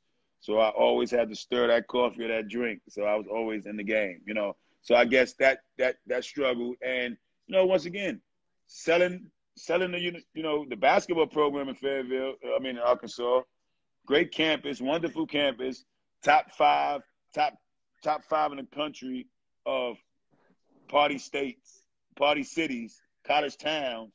But people wouldn't know that. But getting a kid here, we had a kid from California that was probably one of the top players named Chris Jeffries. He transferred after 5-6 months. So everybody couldn't take that distance and being here, or coming here. Or like you said, on a visit, it was you get what you get. You understand what I'm saying? It wasn't you go to these other towns, you go to Vegas, you go to California, the town, the city, the state speaks for itself. Arkansas, and a lot of times they go to these boring towns, but they got so much going on, you think it's popping all the time. Yes, and it's funny because we talk about that all the time. When I played overseas, besides one time, I played in a small town like Fayetteville. Wow. I played in D League. When I played in D League, I played in Asheville. It was like Fayetteville. I guess God had that in store for me. Don't let them play in these big cities. Don't give them too much. Don't give them too much. Right, and I used to be like, and it's funny because we used to play against guys that was in big cities, and I'm like, the boys hung out, like I said, they wasn't ready to play, and I'm up because I got my rest. I ain't out. So it was great. It was an advantage for me, and it helped. I guess it prolonged my career also. Yes, because you played a long time, brother. So we're going to get into that now. What are some of the places you played professionally? And since you played in so many countries, can you speak a different language?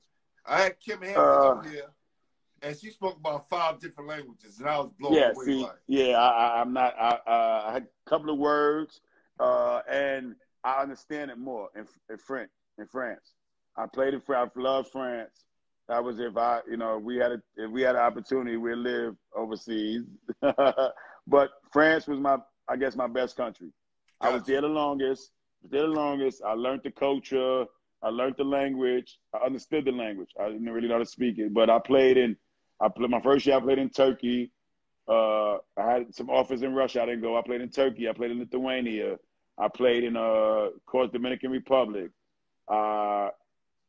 And I finished up in France. But, so your passport, as we say, got a lot of makeup on it. I don't even. I got my. I'm on my 8th one, man. I'm on my 8th one.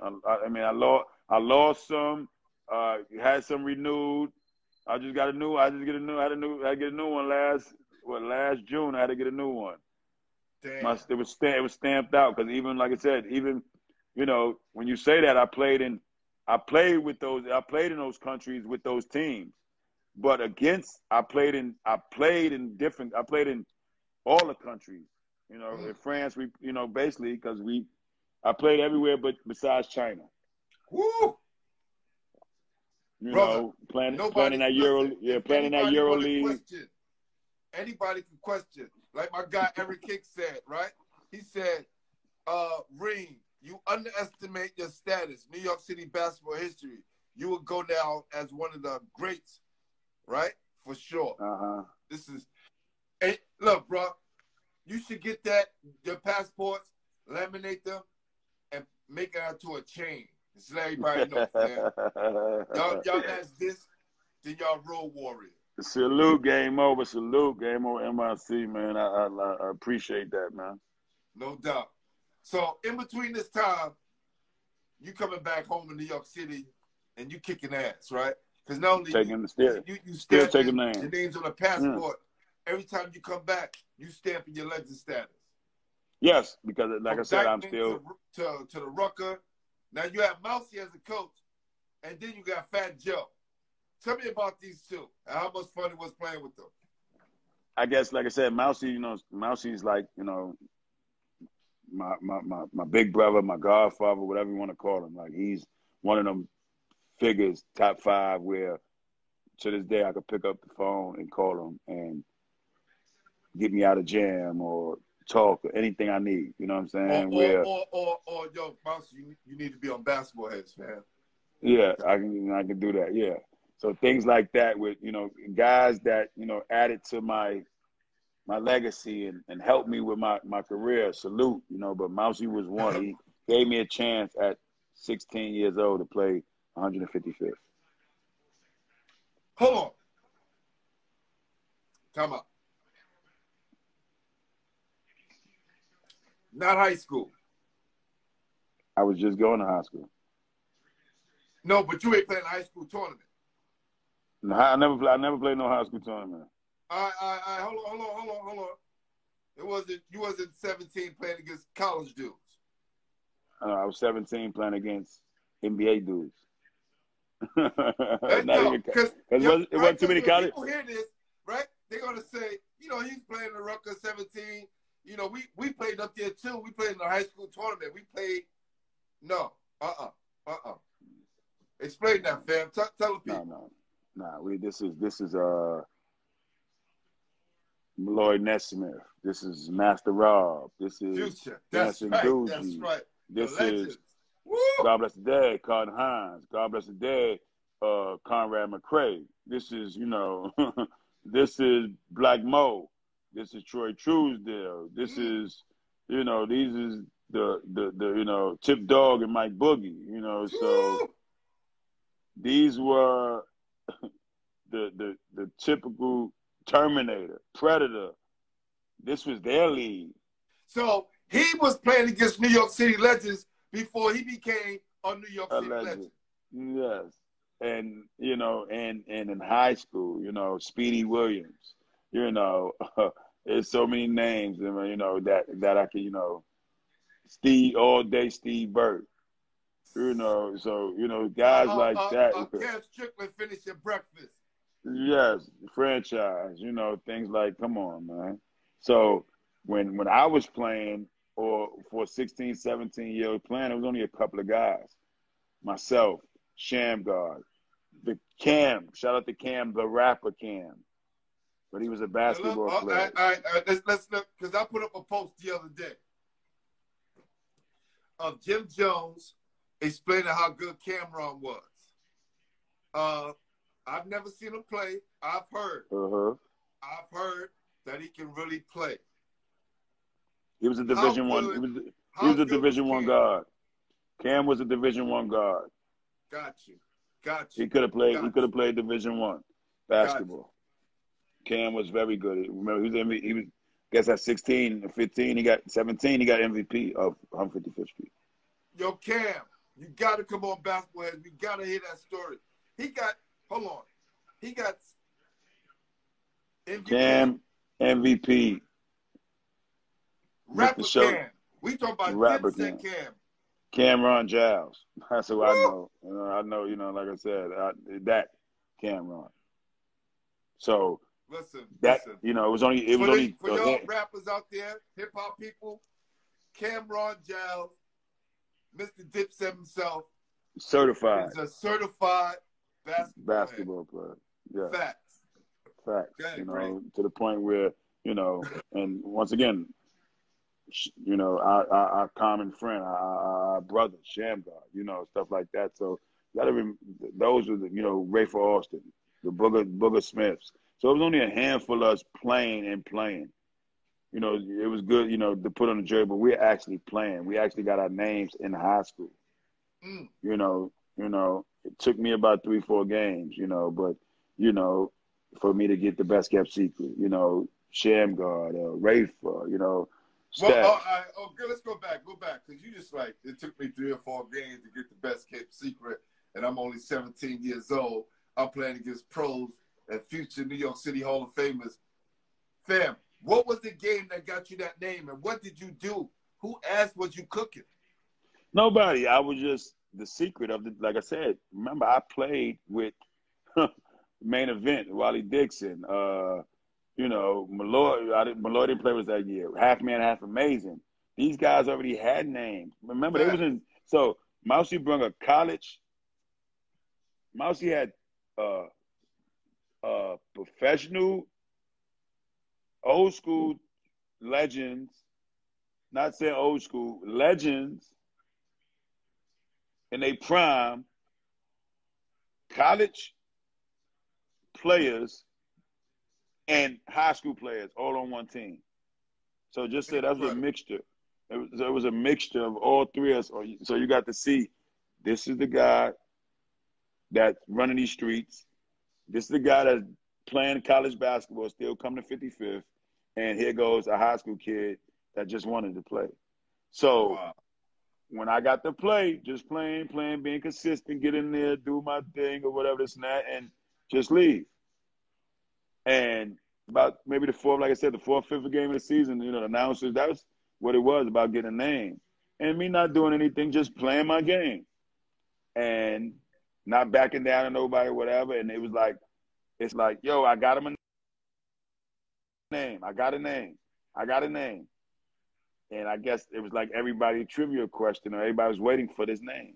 Because like week after week, he was like, we got to get this kid a name. We got to get this young fella a name. And he was like, I got it. The best kept secret. And I still, when I heard it, it was like, my heart pumped. I was like, I finally made it. And then I really didn't make it until, I guess, the next week I'm walking and they like, yo, they go to best kept secret. And I'm like, who? I'm looking around. They're like, yo, best kept secret. Yo, good game last night. I'm like, oh, yeah, I'm here. Uh-huh. Yeah, I forgot that was my name, too. Yeah, I forgot. So, yeah, that was it right there for 50. That was my intro to 155th Street, and it became my safe haven. When I came home, I didn't care if I was on an NBA roster or trying to make the NBA. I was flying back in. I remember I was in training. I was in summer league with the Clippers and flying back. I was playing a summer league. I was playing an NBA summer league and flying back for 55th games. Now, was Joe picking up that tab? Was this Terror Squad time? This was Terror Squad time. But before that, it was like I said, it was Mousey Dream Team. Like this was when I played with Joe, I was trying to make the pros and stuff like that. Early in the beginning, it was still high school basketball. So coming home for the summer, staying with Mousey, playing 55th. And then one year I had left Mousey to go play with my childhood friend. Shout outs to Tone Resto, Tone Rosa, Sugar Hill. I went and played with them for 1 year. And then Mousey wound up winning. I didn't play with Mousey. They wound up winning Mousey Dream Team with Malloy and all them. That they had a DVD out. Salute to that team. They wound up winning it. And then Joe came and got a team. That's it. Salute. Love you too, bro. But that's, so that was that. So I played with Mousey. Mousey brought me out. And I played with it. And then Mousey got with Fat Joe, and they came and got me. So and I've been Terror Squad ever since. Now, we know Fat Joe, big hit maker for years. Hip-hop legend, Bronx icon. How much does he love the game? Boy, he loved the game too much sometimes. You be like, well, I'm going to tell you a story, right? We playing New York against EBC America, right? So we had just won it. We had just won the regular Rucker, EBC. So now they started EBC America. So teams, California coming, Seattle came, DC came. It was only different states. I guess it was 8 states came to play. So we got in. We playing against who we playing? We playing against? Is it the Seattle team? Jamal Crawford, Nate Robinson, all those guys. Woo. And Joe, we didn't know. Joe didn't know who it was. Got balling. So just remember, Joe didn't know who this was. Joe knew Nate Robinson and Jamal Crawford and things like that. But at that time, they had a young 18-year-old kid that was up there getting ready to play. And I'm going to drop the name, so it's going to be funny. He is cooking us. Joe called a timeout or whatever. Yo, ain't nobody can guard him with yo. He's flipping, right? I know who he is. I don't know if, and we had some basketball heads on our team, DP, Darren Phillip. We had some guys that knew who he was. But we were still like, we played against pros and stuff like that. This guy was the number 3. 2 weeks later, this guy was, I guess, the number 7 or 8 pick, Brandon Roy. You heard of him? So Joe was like, "Who's this? 18 giving y'all the business? He's giving us he's giving to get drafted. He's there for the NBA workouts. He's getting ready to get drafted like the next week. So Joe's flipping. Yo, hey. I'm like, yo, Joe, that's the this kid getting ready to go to Western. They getting ready to go to number 8 pick. He was like, I don't care, whatever this and that. So Joe didn't care.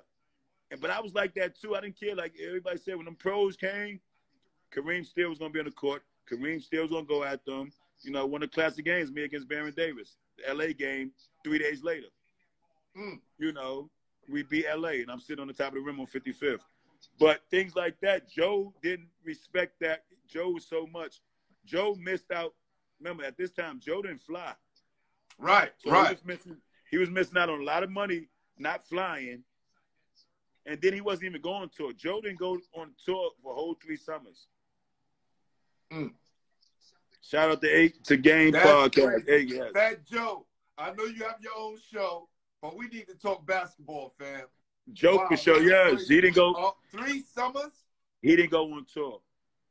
He loved this game, man. That's when you know you love this game, bro. The last summer, the payroll was so big. The last summer, he had to go on tour to pay us. He was like, yo, bro, I'm telling you, he had to, yes, but he'd fly and everything. Like, he was the Mark Cuban of street basketball. That's official. That's the official title. If he come on the show, that's going to be the name of the show. Yes. That's dope. That's dope, man. So listen, I mentioned earlier, one of the biggest things that's going to solidify, you already solidified, but the thing that's going to take it over the top of other basketball legends and greats who have been to the city is that you're opening up your own prep school. Hold on, before you even start talking about it, fam, I just want to make some noise for that. Like, we're going to make some noise for that.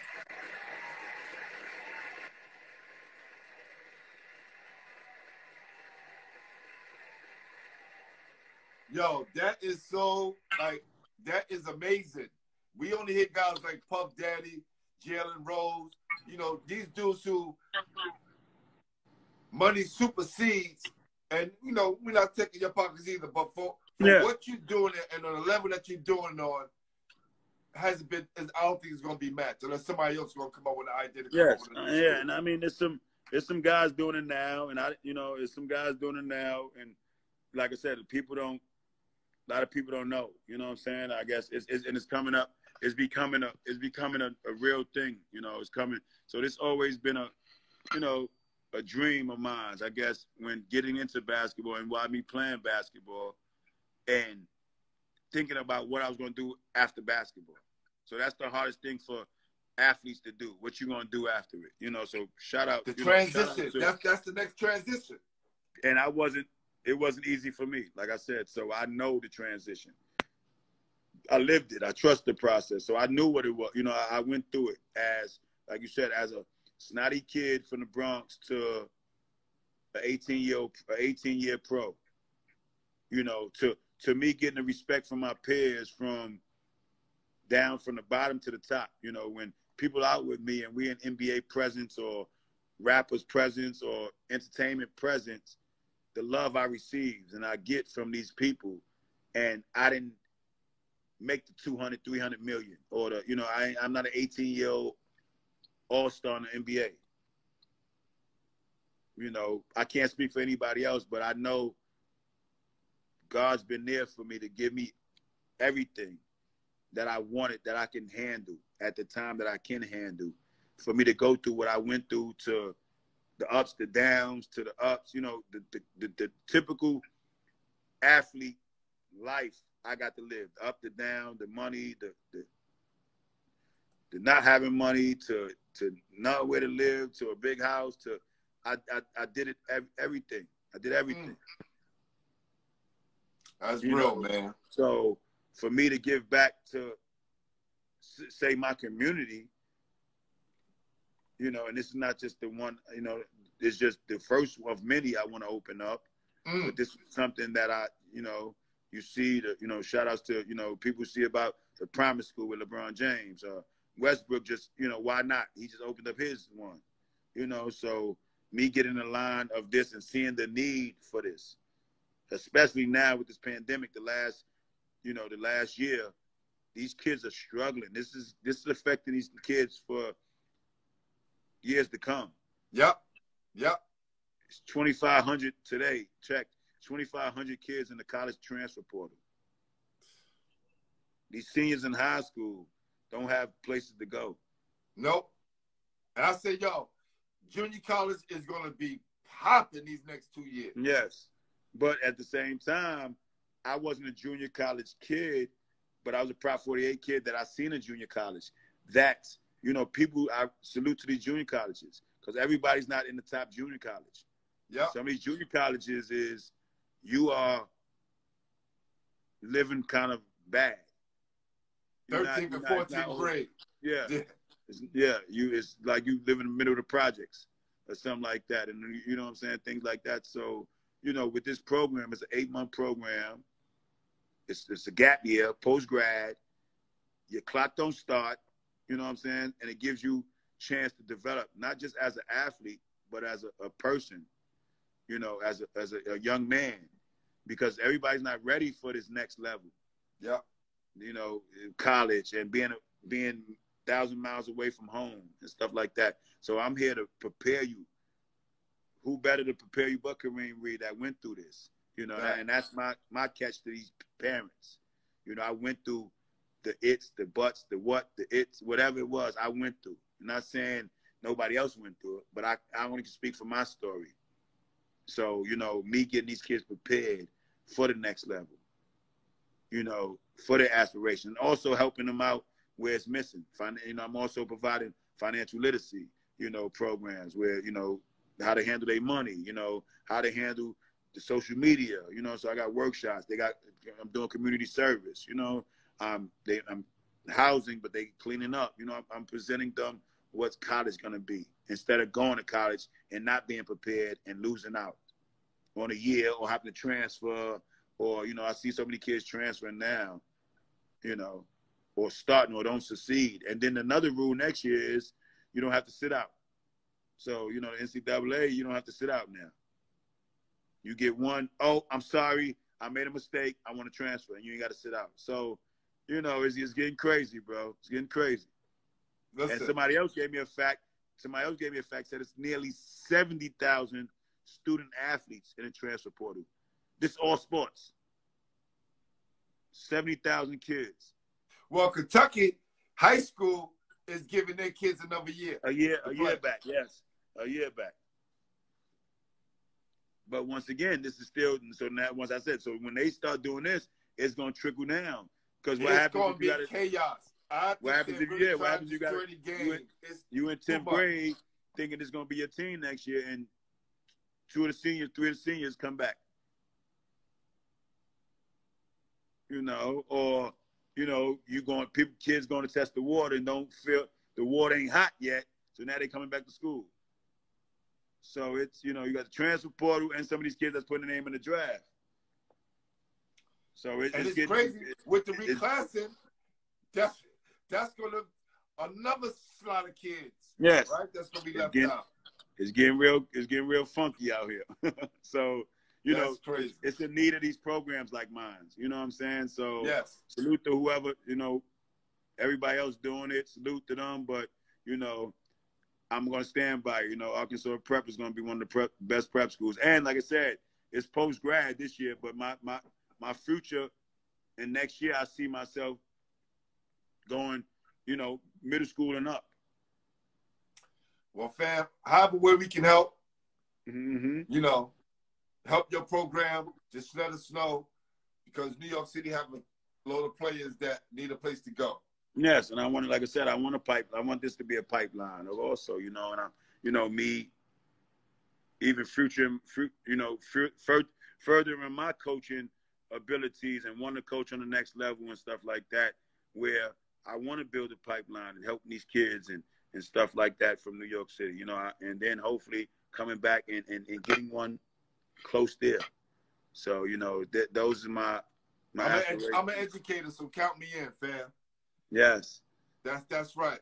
And that's what I got. I got that on my board, a bunch of educators. Like I said, it's not me just teaching basketball. These kids are going to school. These kids are getting workshops. These kids I'm putting them in, you know, they're going to be, when they get to college, you know, some coaches always say, oh, in December of your freshman year, you're a sophomore already. So I want them to be freshmen already at my school. So when they get there, they already have a year under their belt to adapt to the environment, to the social life, to the basketball, to the academics. So I'm preparing them basically for their life.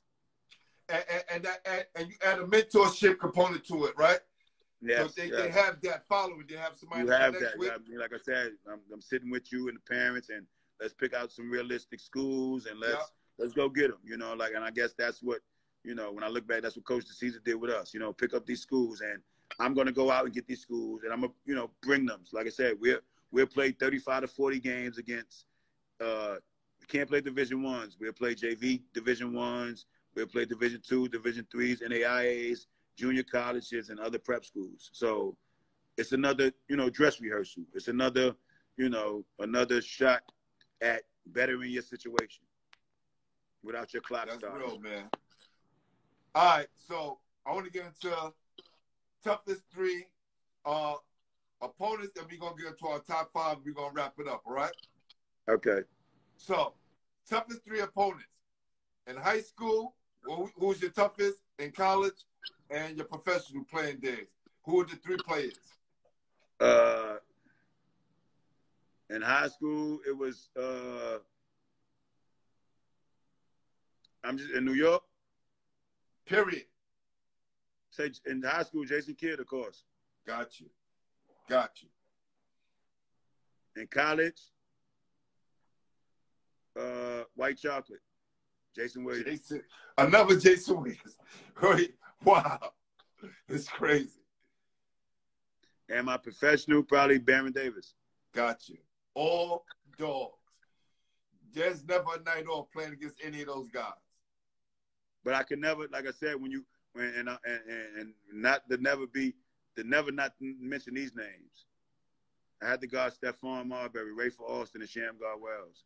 So in my life. You could have went either way. Yeah, I'm just saying in my life, and that's life. Right. That's in all levels. Them three, right? Them, you know, three of the best guards that come out of New York City. I had to guard. Right. One thing that I heard that Tom Kachowski said, rest in peace to him, that the New York City point guard is the most prepared out of any position in New York City because they see everything. Unlike most guys who don't have the ball in their hands, you guys have the ball in your hands in every circumstance. So y'all see the street level, y'all see the small tournaments, the high level, the McDonald's All-American to big All-American camps. You seeing it all, right? And even playing against pros and college guys. So definitely salute to the New York City point guard. All right, top five players in your era. In my era? Yes, strictly New York City. Yeah, in my era. I'm going Big Strick.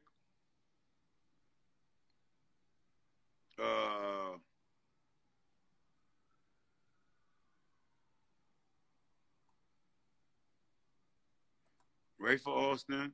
Rafe. Felipe Lopez. Facts.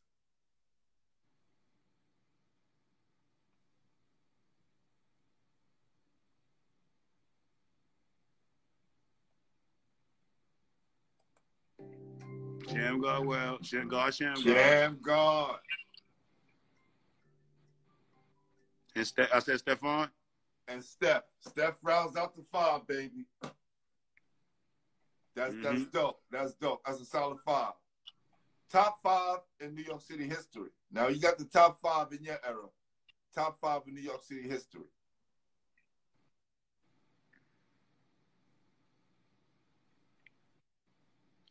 Street basketball or period? Period. Period. It's your 5. Nobody else. Kenny Anderson. Shibba. Malik Silly. Facts. The Silk One. Waterbury. The Truth. Master Rob. Master Rob, the Magician. And I'm saying Carton Duncan Hines. Carton Duncan Hines. My God. That's right. The best of both worlds. All right, last one. But hold on. But my wild card or my guy is Mr. Excitement. Who's that? Junie Sanders? The real Mr. Excitement. He's still overseas. He said the real Mr. Excitement. Who's that? That's my guy overseas in Australia. He's in the Australia national team. He's living in Australia right now. They just had him in there, Daryl. Yeah. They just had him on the thing, actually early. I mean, they had him a couple of weeks ago or whatever. Not Pookie. I'm stuck. Mr. Excitement, yeah. You're going to have to do your homework on that one. D-Mac. Oh, D-Mac. Yeah, Mac, I had him on the show. Yeah. Good looking, Ron. I want to see Big Ron. I want to see where he was at, Big Ron. Fact. I was lost in that. You had me on that one. Yeah, but I said show. I should have known.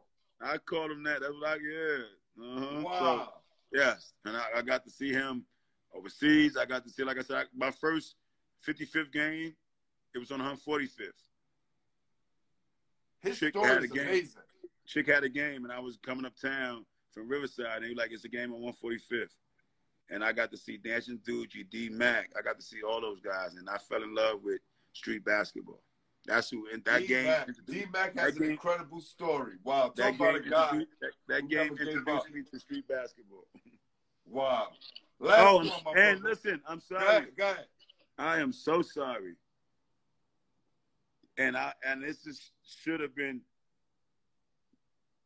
my favorite of all time, the Black Widow, Ali Mo.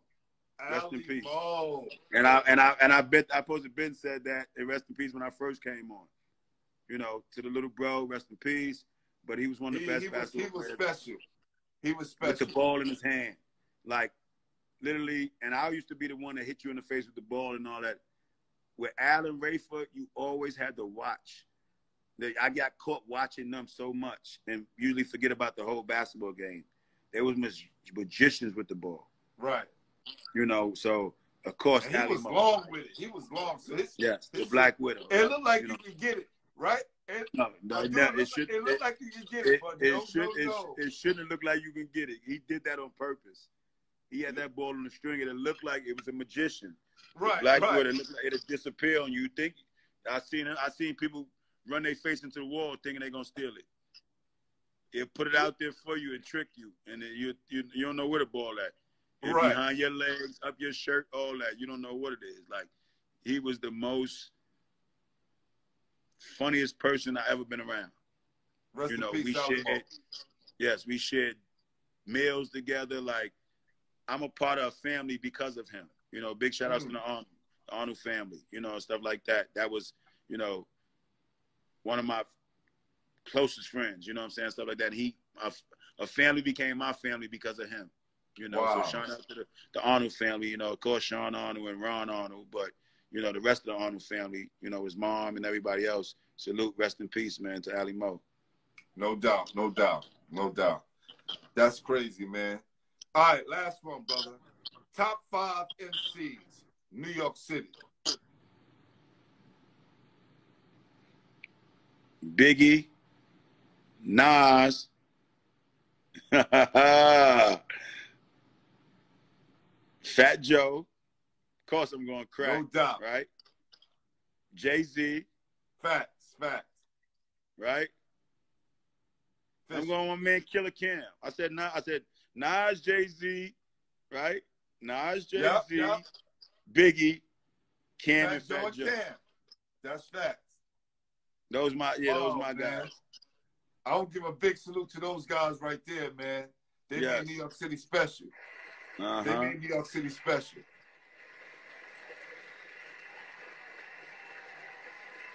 Big salute to you too, my brother. Listen, man, I want to say I'm so proud of you. Thanks a lot. No doubt. I watched you from the beginning, seeing you grow, seeing the impact that you had on the lives of other people, see how you changed your life, right? And what you did for New York City and what you're doing for these kids now with your prep school. I want to say big salute to you, brother.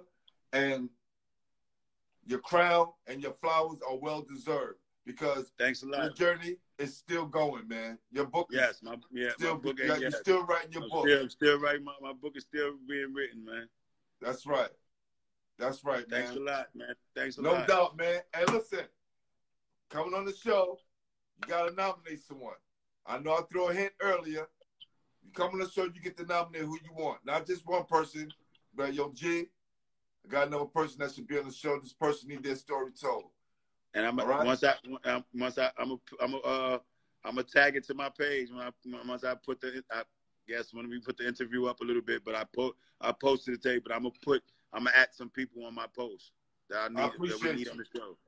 Thank you, man. I appreciate you. And again, thank you and salute and keep doing what you're doing. And whatever we can do at BasketballHeadzz to help your prep school, just reach out. Salute. New York, I love you. New York, I love you. New York, I love you. Arkansas, Woo Pig, Suey, and the rest of everybody else tuned in. One love, best kept secret. No doubt. And yo, hit me up because I want to get that picture to you too, all right? Okay. All right. Peace. Another excellent show. Man. Did y'all know some of the things that he mentioned tonight? He came on saying, yo, G, it's probably going to be some things that people hearing for the first time. Because when you lived and you don't give up and you keep fighting for your dreams, great things happen. Kareem was knocked down early on in life, got back up, dusted himself off, and began his mission, which led him to be a New York City legend. We're about to be out of here. I'm your host, Glenn Pooh Hardy, and we are BasketballHeadzz. Hit me up for some merch. You know how we do. We are the official home for New York City basketball. Peace.